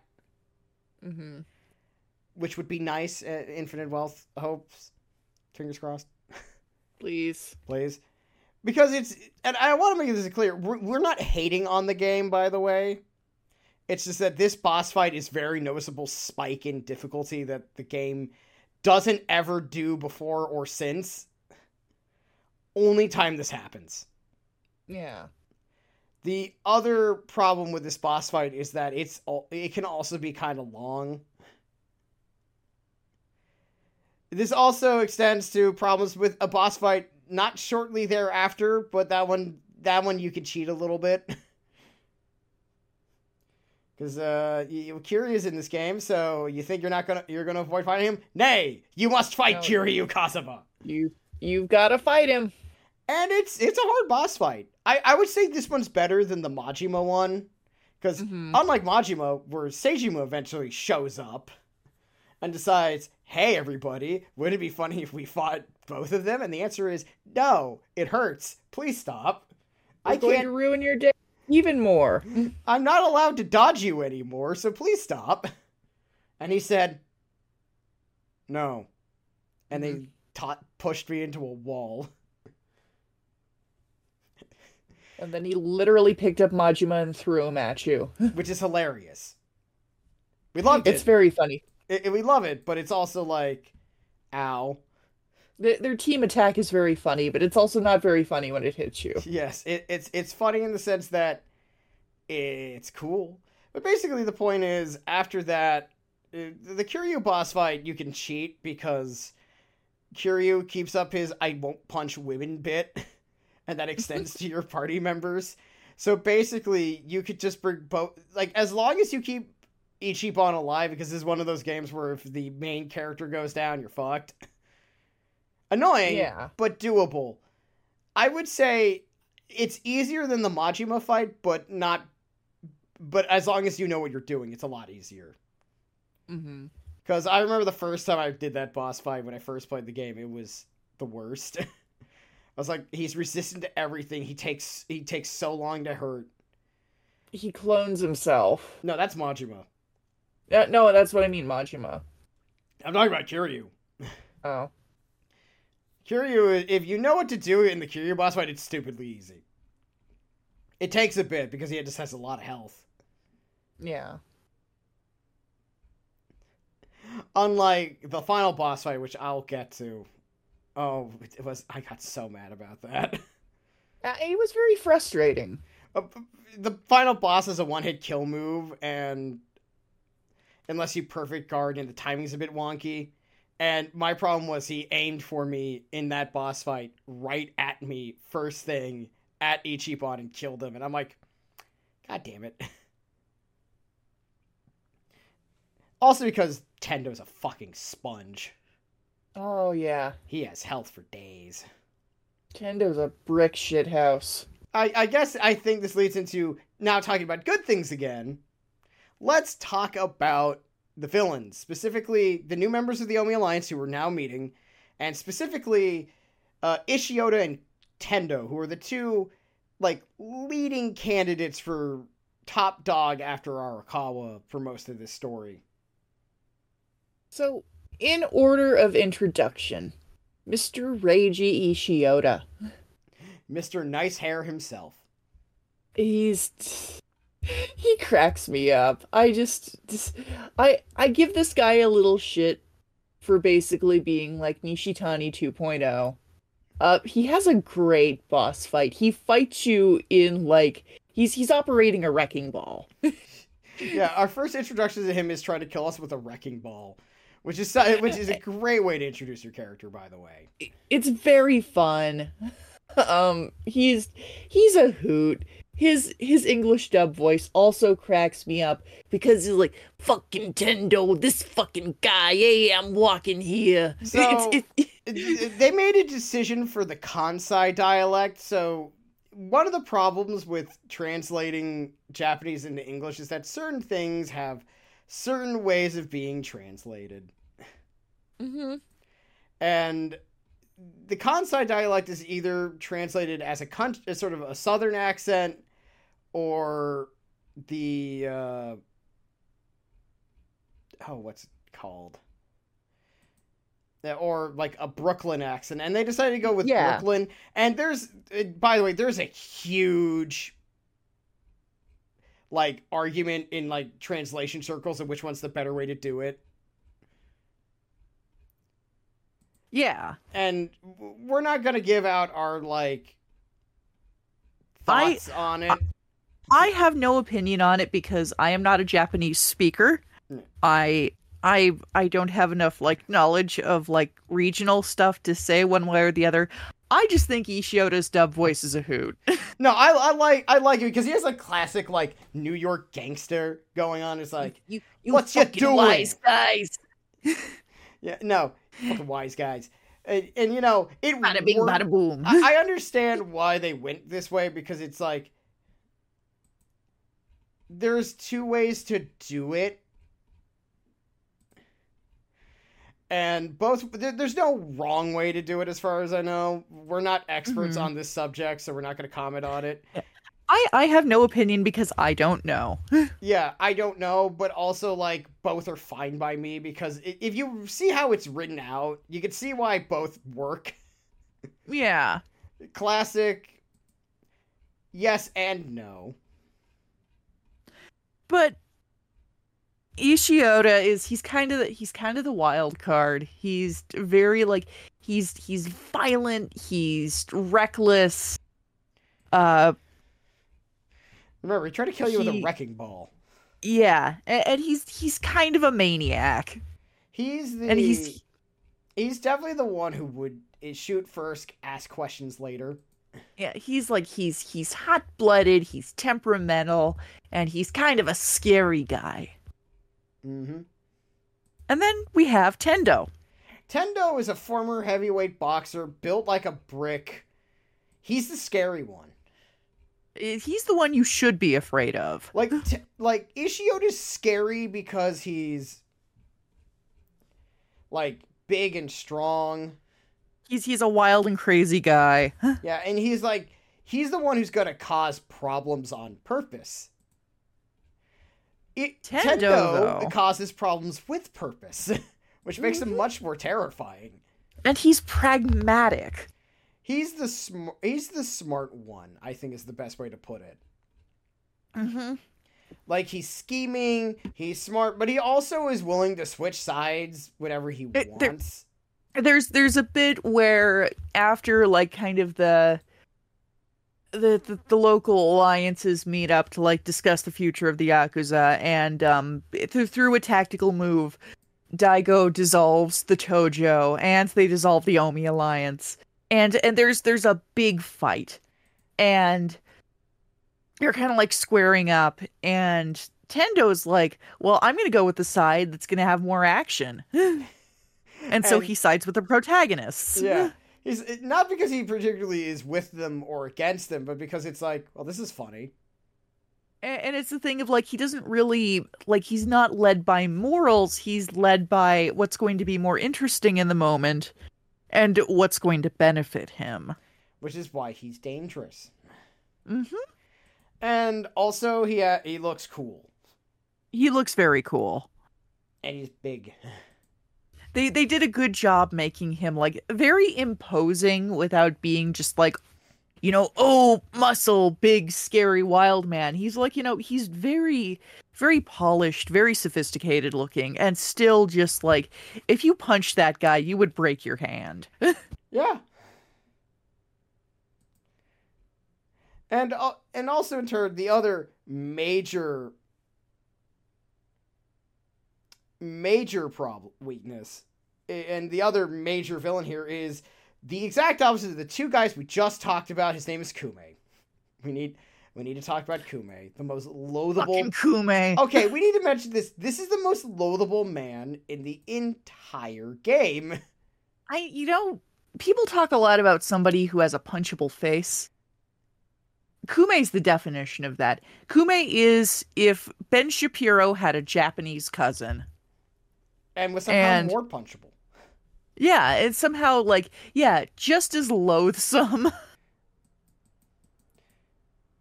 Kume is the ostensibly kind of like the leader, the voice of Bleach Japan. He's whiny, he's like He's whiny, he's hypocritical. he's self-righteous. He clearly only was at least initially in it to look cool. Mm-hmm. And he's just he's smug. I just know his Google search history is wild. The point is, we should probably talk about what Bleach Japan is now. Real Yes, quick. let's discuss Bleach Japan. Yeah, Bleach Japan is a activist group created by Ryo Aoki and Hajime Ogasawara as an activist group to get rid of the gray zones in society. To make a These more gray wholesome zones- world.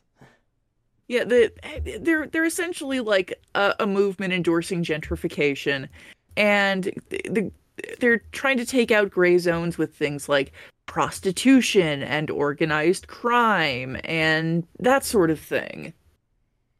And you know, they're anti-sex work. They're trying to like clean out the yakuza and you know clean the dirt off the streets and bleach Japan pure, which carries all the connotations that you would imagine. And he's a dirty little coward who absolutely goes around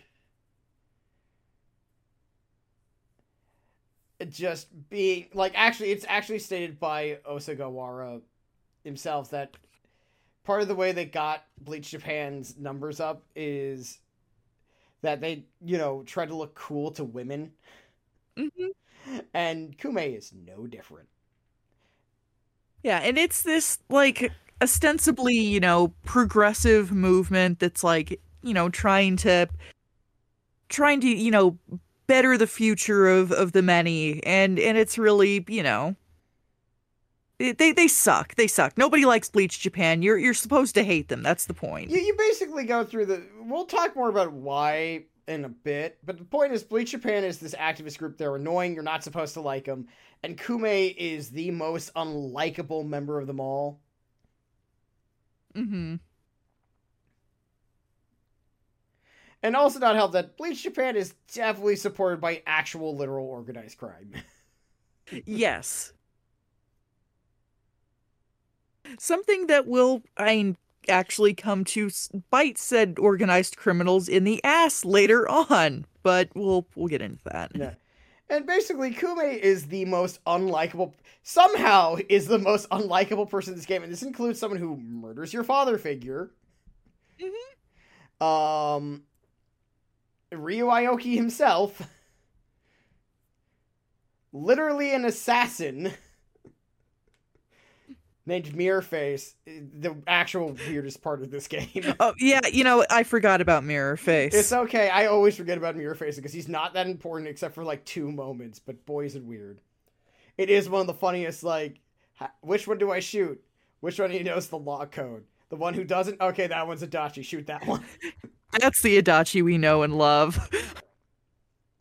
Like hell would he actually know. You'd have no idea. It's like you don't know. You're suck at your job. But yeah, basically, Kume is incredibly unlikable. He's a twerp. He's a twerp. He sucks. He's got a stupid haircut. He does. Absolutely, Oh my god. like, antagonizes people who don't deserve it. Mocks the dead. He slut shames poor Seiko, and she just I believe the only reason why she doesn't slap the shit out of him is because Ichiban punches him instead. He's like, no. He doesn't deserve a slap. Let me punch him. Bam. Oh, and it's great. It's a beautiful scene. But let's get into Aoki. Yeah, so we need to, like, I think now is a good time to start getting to Aoki and sort of the real themes of this game. I know, sorry, it took a while. There's a lot to talk about in this game, despite it not Yeah. being that long. Aoki is obviously the fake version of Masato Arakawa. And, he's a bastard. Not literal, metaphorical. Actually, I would that's say- not true. No, he actually is no, a real he's bastard literally- too. Alright, metaphorical. I mean, and he would literal. have been a literal bastard either way, Yeah. but because can I delve into some spoilers now, Yeah, Strauss? Yeah, absolutely. I mean, we technically already did, but now it's time to delve in even deeper. We had a baby switcheroo because Coin locker babies. Masato Arakawa is not an Arakawa. He is actually the biological son of Joe Sawashiro. Just so happened that Ichiban... Now, it's implied... They never confirm it, but it's implied that Ichiban is actually Arakawa's son. It's very heavily implied that Arakawa is Ichiban's real biological father. Now, it should be noted that when we say implied, it's like all but... it's really more of all but confirmed is probably more accurate. They're talking DNA tests. Yeah, they're and talking like, you can confirm this with a DNA test, and the only reason why it doesn't happen is because Ichiban's like, that doesn't matter. no, it's like, and the way he phrases it's like, I have two dads. I have the one at the soapland I was born at that raised me, and I have Arakawa. Which is very sweet and kind of like emotionally poignant, but it's also like, Yeah. you know. But because there's a switcheroo, because it's like, you know, Ichiban and Masato's parents both kind of like running from different things. It's like because Sawashiro and his girlfriend didn't want to be parents, and it was too late to, you know, to have an abortion, so they're like, we're going to leave the baby in one of the coin lockers at this station, and they have second thoughts, and it's like, you know, the girlfriend's like, no, I'm going back to get him, and just as they get there, they see Arakawa like desperately punching this locker where he hears a crying baby because he thinks he's rescuing his son. It should be noted that Arakawa in this sequence is voiced by Johnny Young Bosch. He does a great job for the 5 minutes he gets here. He really does. He is going hard. Oh, it's that scene's still like, it's fucking gut wrenching because Arakawa's like frantically punching this locker in, and his hands are bleeding, and he's screaming, and it's really hard to watch. It's hard to watch, but damn. And basically, the only reason why Masato's still alive is because of Arakawa saving him this way. Mm-hmm. Because he'd contracted hypothermia from being left in a locker on a cold night. Because it's January. And he's a baby. He's a newborn baby. Unlike Ichiban, who was also put in a locker, but you actually could, and they actually do show this, he's much more bundled up. Yes. And also, he's just Ichiban, and he's robust. Yeah, he's much more... Well, yeah, he's Arakawa's son. Have you seen that Yes. man? That man took a knife to the face from his mom.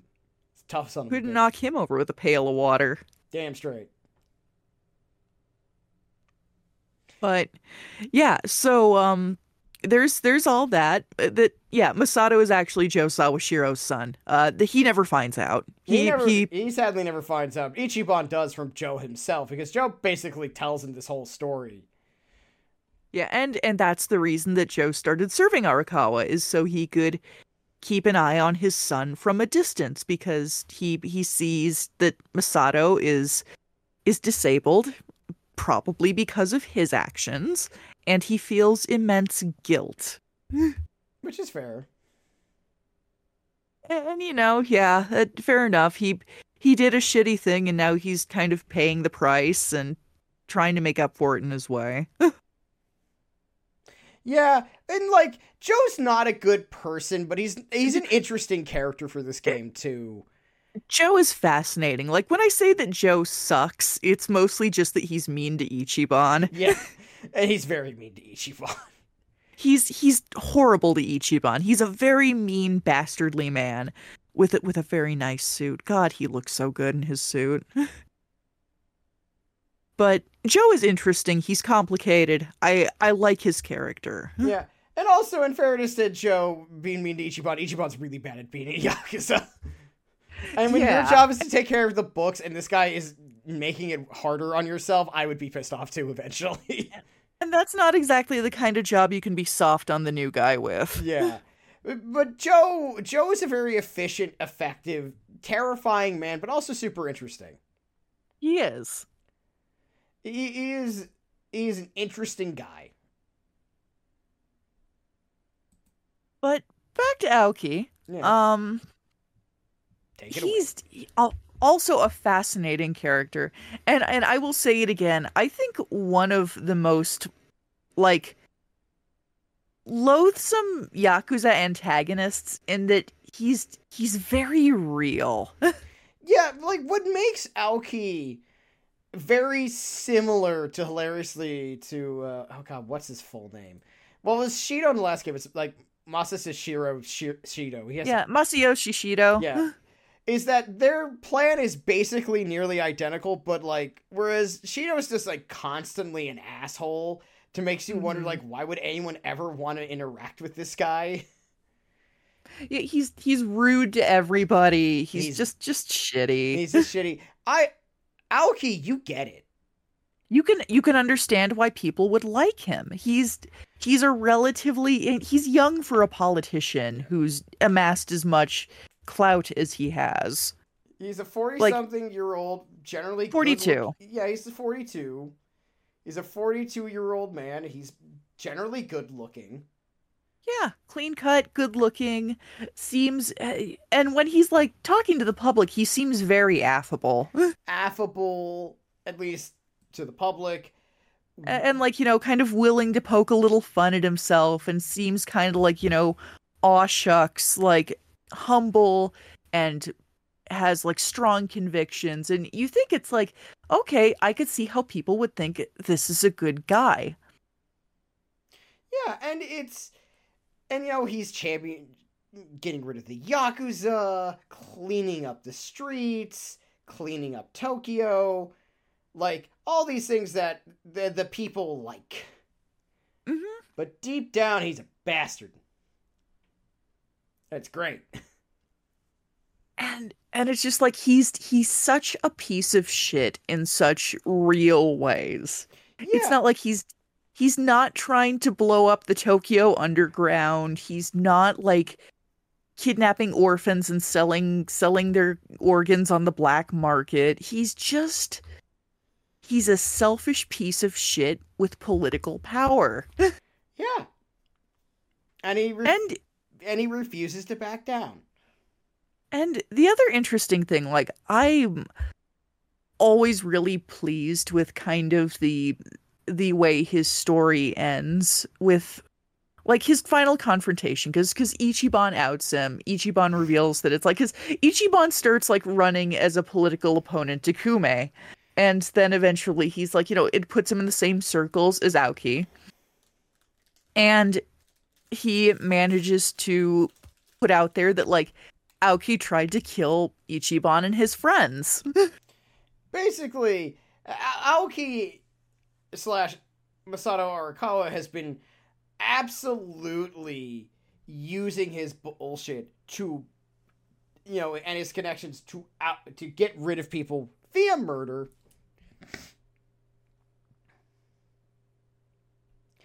And Ichiban uses that to his advantage and basically uses it to oust him because he's too thorough.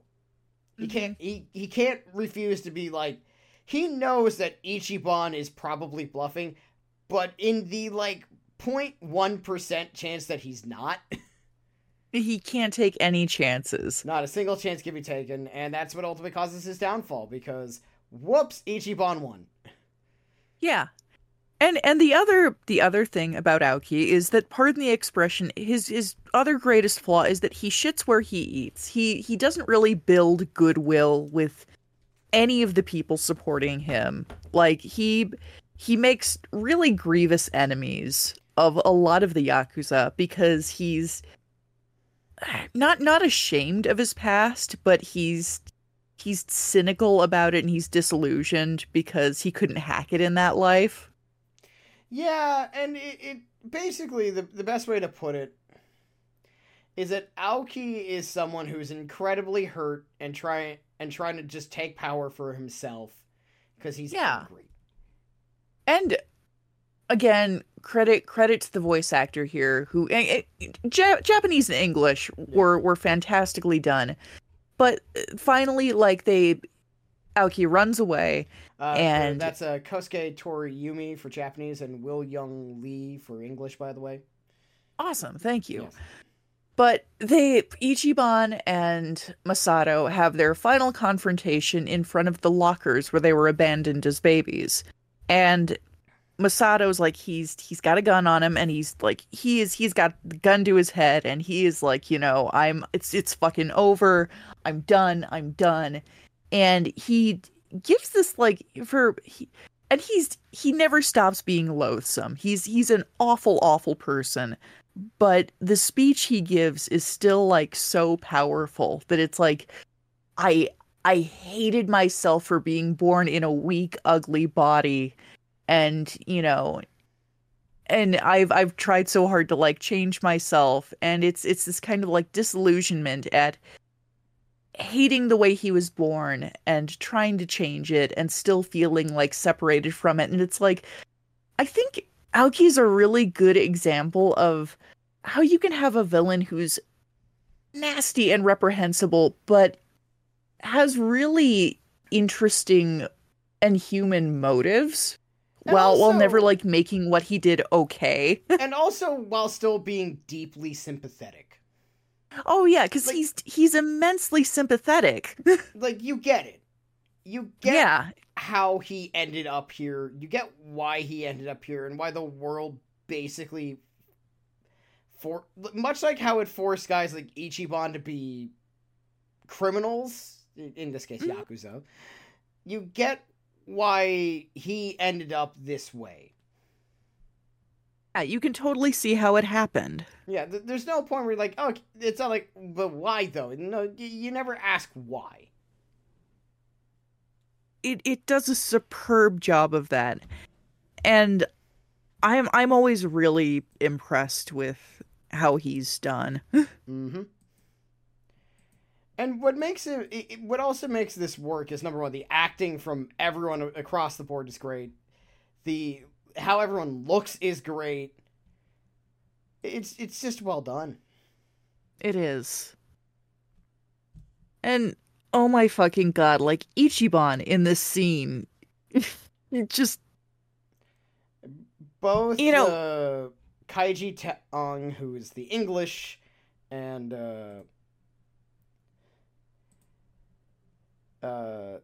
Kazuhiro Nakaya deserve a lot of credit.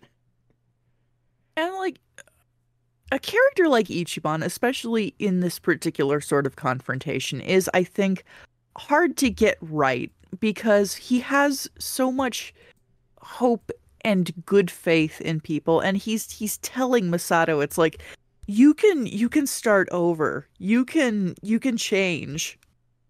And you can believe it hearing him talk to him, and it doesn't just sound like a cheesy shonen hero thing. It's like, you fully believe it, or at least I can. I think the best way to really put it, and what makes it really different, and the reason why it works, is because it's not simply cheesy. It is like heart-wrenching and like desperate. And there is pain in his voice, and there's pain and love, and Ichiban has been through an unbelievable amount of shit, and he still believes in this person. Yeah. And it just works, is the best way to put it. So I feel like this is a good time to finally talk about theme. Yes. So we need to talk about gray zones. Mm-hmm. Finally get to talk about gray zones. Sordo, what's an example of a gray zone in this game? There's a couple. Oh, I'll let you take one.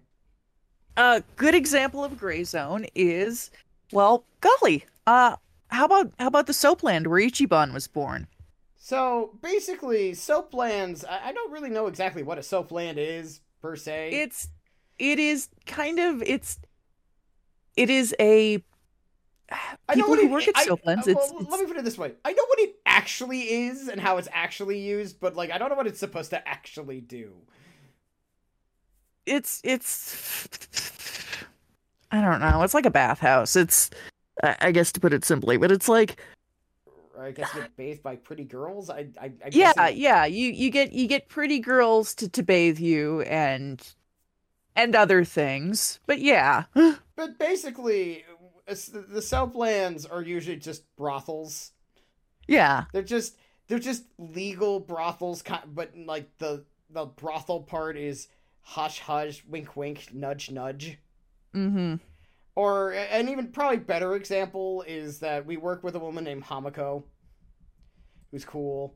She's neat. We love Hamako. She's the best example of this. We should probably have just gone with her. I'm surprised. Yeah. So Hamako runs what is described as bars and restaurants. Quote, quote. Quote, quote. But really, they're all just brothels. Everyone knows that they're brothels. But she's not running them to make money. She's running them because the women that works for her are women who are the daughters of illegal immigrants or illegal immigrants themselves. And basically, they only have two options: either work for her or work for the various criminal elements across town. Yes. And she's like, better me than someone who's going to actively exploit them. She's looking out for them. And basically, the moment, like, the game gives them, like, a supposed better deal, she tells them to take it. Mm-hmm. Because, like, her whole thing is, she's a bit mean, but it's like, no, it's very obvious that she cares. She's a good lady. Yeah.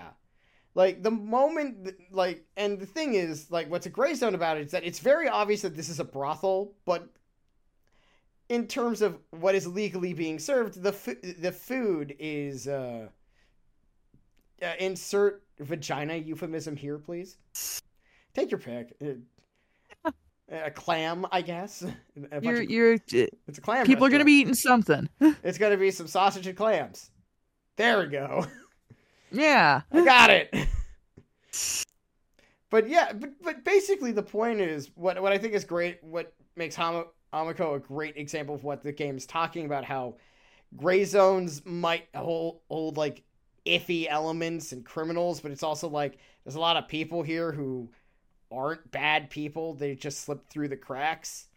Yeah. Is that like Hamako's like, these girls have two options: work for me or work for the various people who will absolutely be worse to them. I much rather it be me. Yeah, or work for an abusive pimp. Yeah, and that's basically what happens. And as we learn via the game itself, your options are ultimate. Like, when Bleach Japan offers like a deal that looks too good to be true, but if it was true, it would actually be a really good deal. So hey, yeah, it's politicians, just saying. Mm-hmm. But it's this thing of, we're offering, the girls who work for Hamako, like, things like, getting their visas and like getting better education and like housing and everything, and all that sounds wonderful, but no, they're actually rounding them up and deporting them. Which is like, because like what Hamako thought was what it said on papers, like, hey, we're gonna like give you a path to citizenship, we're gonna like put you in a place where you're supported. She was going to be the dorm mother. She was totally fine with that because it's like, this is even better than what I could have done because they got money and I don't. Yeah. But sadly, no. No. Nope, nope. Nope, nope, nope, No. nope. It's and that bit is like gut-wrenching too because Hamako's like so fucking heartbroken and like guilty And when she finds out what's going and on. the thing that she's guilty of is being duped. Yeah. Because you could tell from the start of when you met her to this point on, she only has these women's best interests in mind. She cares about all of them. And that's why it hurts her so much, and that's why it's so sad. It's why it's sad. It's also why Bleach Japan is full of shit.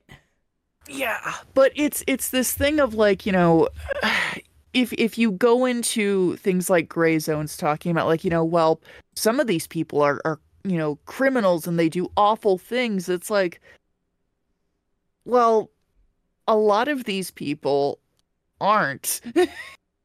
And they don't deserve to be punished just because a few of them are like shitty or harmful. And it's like, okay, I understand that like the Yakuza's there, but what about this homeless dude who just wants a sandwich? Yeah, and it's like, what about the people who are driven by things like poverty or caring for a sick relative or, you know, any number of things that might lead you in your life to, you know, and there's also the thing too of like a lot of things like homelessness are inherently criminalized. Or like how a lot of these immigrants are here for a better life, but because they didn't come here the exact right way you want them to, they don't count. And they're forced into gray zones, Yeah. which you want to clean up. But instead of trying to like fix the underlying problem that created this gray zone, instead you're just trying to nuke it from orbit. Mm-hmm. You know, you're trying to take an orbital laser and go pew, with no sense of whether or not it's good or not. And I think the party is like a very interesting sampling of different people that are kind of like marginalized within Japanese society. You've got Nanba, who's homeless. You've got Ichiban, who is a literal fucking yakuza. And also like a former convict too. Yeah, former convict. You have Seiko, who's a woman who is a woman of, you know, generally solid education, but not high but means.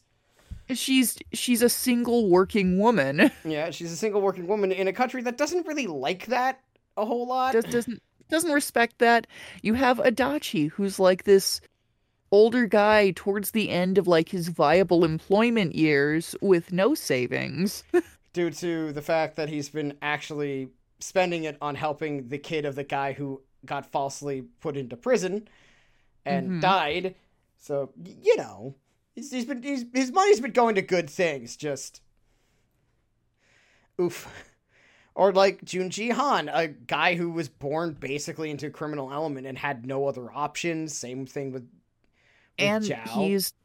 And Jungi also, you know, born to Korean parents in Japan, so having a disconnect both with people from his own culture and people from his birthplace, both who distrust him. Same case with Zhao, though less distrust is more of he was born into a position he himself admit wasn't really meant for. Yeah, and it's the sort of and then there's Eri, who it's kind of the odd one out here.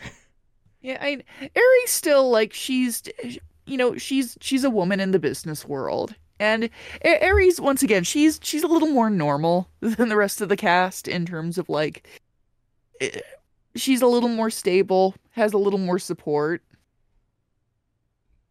Yeah, but it's basically the whole game is basically going like, yeah, gray zones have Yakuza in it and bad people, quote unquote. But there's a lot of people who are there for unfair reasons by society. Mm-hmm.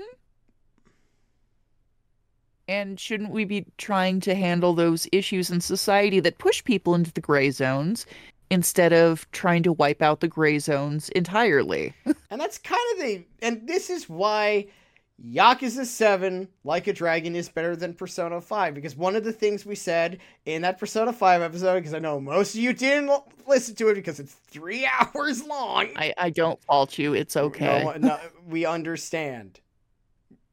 I'm just like, God, we really made that thing 3 hours long. Yep. Is that one of our biggest criticisms of its writing was that its story goes isn't that corrupt, and then it has no real standing ethos beyond, like, bad people are bad and shouldn't be in politics. Which, I mean, yeah, sure, true, but... The thesis is that there's corruption in society, and, that's you bad. know, that's bad, and that's about it. Yeah, and that's... And also, like, the protagonists of Persona 5 are also teenagers, so I can understand how there's maybe less of a, and here's what we should do about it, than Yakuza 7. Yeah, like, Yakuza 7, because its main characters are, like, adults. And not just adults, but, like, mostly older men. They're adults. They're Yeah. all adults, but, like, specifically, like, older individuals. And I think you would be the first one who agrees with me when I say there is a very big difference. Oh, massively so. It's people that are particularly kind of reaching the end of their usefulness within society as far as things like capitalism see. Mm-hmm. Basically, the point we're trying to make is, like, this because one of the things about Yakuza games is sometimes they get a little kid's glove Mm-hmm. with the topic at hand. This one doesn't. Yeah. No. This one, I think it approaches stuff pretty head on. Mm-hmm. And it's like there's characters like Kume that tend to be like a little bit cartoonish in terms of like, this guy's clearly a villain. You're clearly supposed to hate him. But the way it tackles things overall, I feel, is effective, and Yeah. it's straight and to the point. I agree.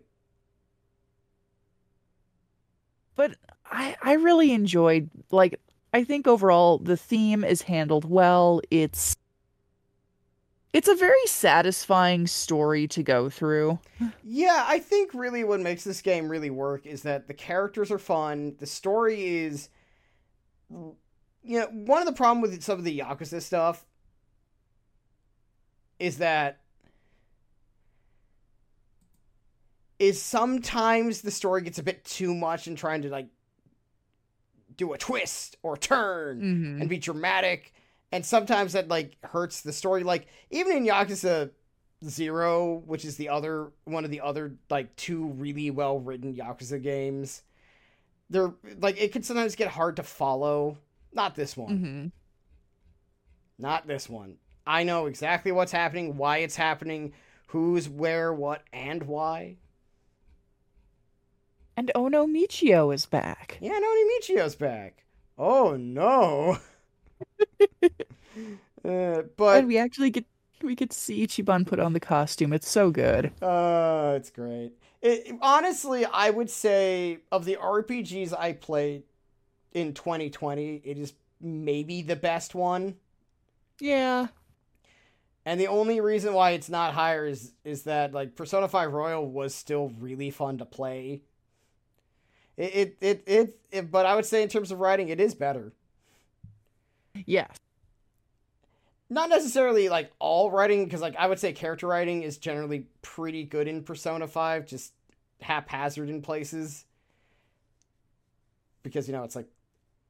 Well, it also gave you Dr. Maruki, who you love. I do love Dr. Maruki, but, like, Persona 5, I think, paints with broader strokes. And again, I attribute a lot of that to the age of the characters and kind of the general vibe it's going for. I also attribute the fact that Hoshino's not as good at writing, like, modern politics. He never has been. No. Like, you've seen Persona 4. You know what I mean when I say this. I do. And I'll be real, I don't expect a lot of cutting societal commentary from a Persona game. Nothing against Persona. It's just not what I expect going in. Yeah, it's that's why, like, Persona also is just better talking about, like, very broad sort of emotional aspects. Yeah. Like Persona 3 being about about, like, sort of the transitory nature of death. Mm-hmm.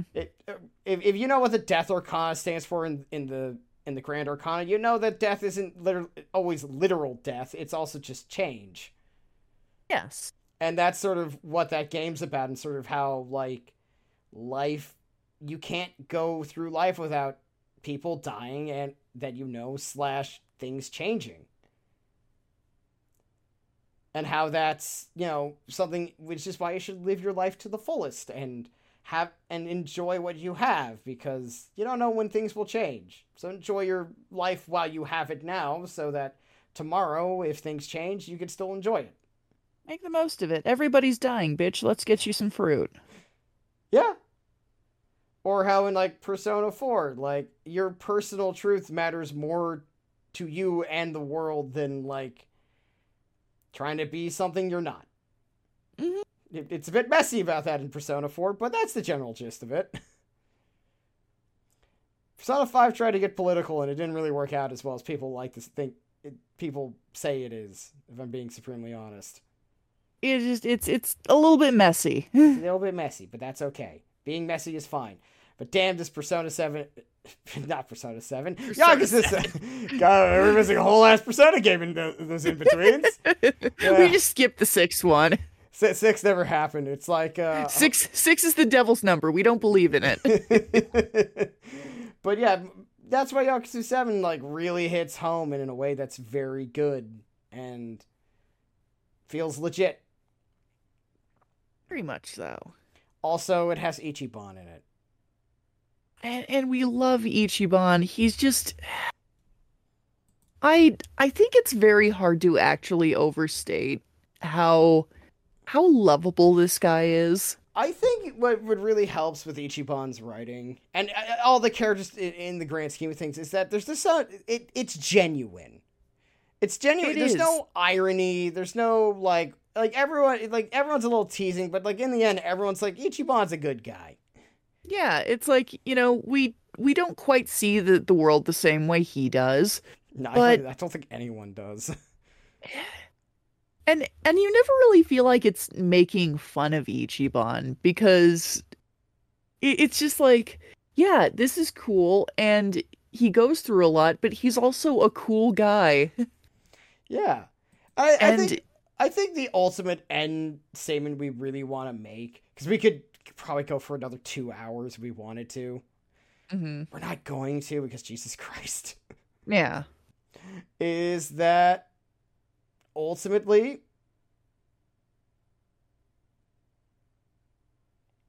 this is a game that I think you should play. I agree. And also praise Seiko and Songhui, best girls. Oh, best girls. Finally, someone joins Haruka in the best girl line, because Kaoru hasn't been seen in years. To close things up, kind of especially with themes, Ichiban says kind of something along the lines at the end that, even if you're at the bottom, you can start over and you can go from there.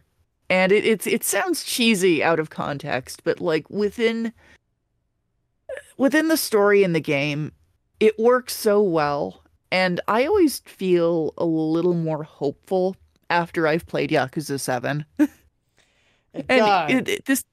I'm gonna get really hokey here for a second. Oh, go get and really, really fucking, nerdy. Can I say that Ichiban Kasuga actually inspires me to be a better person? Can I say that? Yeah. He does. I see Ichiban, and it's like, God, I want to be that kind of person in someone's life. I want to have that kind of genuine positivity and earnest care for people. I want to be more like Ichiban. Except for the part where you mentioned everything is Dragon Quest. Maybe something else. Oh, I already do that. I've already got that down. But I don't know. He's one of those fictional characters that I genuinely admire the traits that he has. Is that silly to say? No. I think it's an example of, like, being someone like Ichiban is a good thing. So I ask myself, what would Ichiban Kasuga do? And maybe that's not applicable to everything. No, but... definitely not. I don't think I want to know what he wants to do when you have a flat tire. But I don't know. Ichiban means a lot to me. He's a really good character. He's really well done, and we need more Ichibans in the world. Damn straight. I think this is a good time to wrap up our little soiree into Yakuza 7.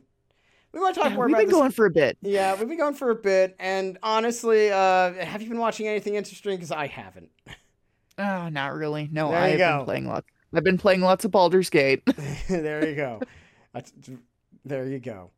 Point is, everyone, thank you all for listening to this, little discussion of a game we really like. So you can follow Sardo here at Autopsy Garlands on Twitter. Mark Upalile for the art account. Uncle Death on Blue Sky. Uncle Death on Twitch, spelled with a K, both cases. Yes. You'll be streaming tonight.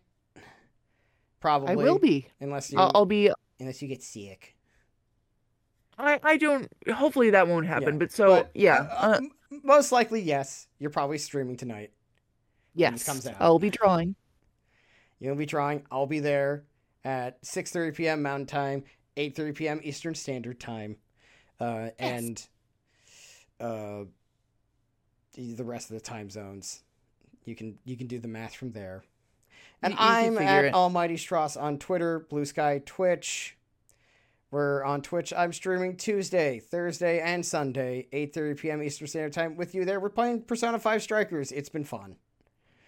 It's been so much fun. It's been so much fun to be back. And then, well, Mean Keanu is coming soon. Oh, I can't wait. We're going to probably have to talk about that game too. Whoops. We keep talking about games I've streamed, and Sardo was there to join me through the whole of it. We're in this together. Like, at this point, it wasn't planned to go this way, but fuck it. Here we are. Yes. But anyway, folks, thank you all for coming. We will see you next Monday, where we'll talk about something different. Yeah. I don't know yet. We haven't decided yet. We shall see. We're recording this current episode. How would we know? That would be very impressive. We'd have to at least wait until after we're done. Goodbye, everyone. Good night, everybody.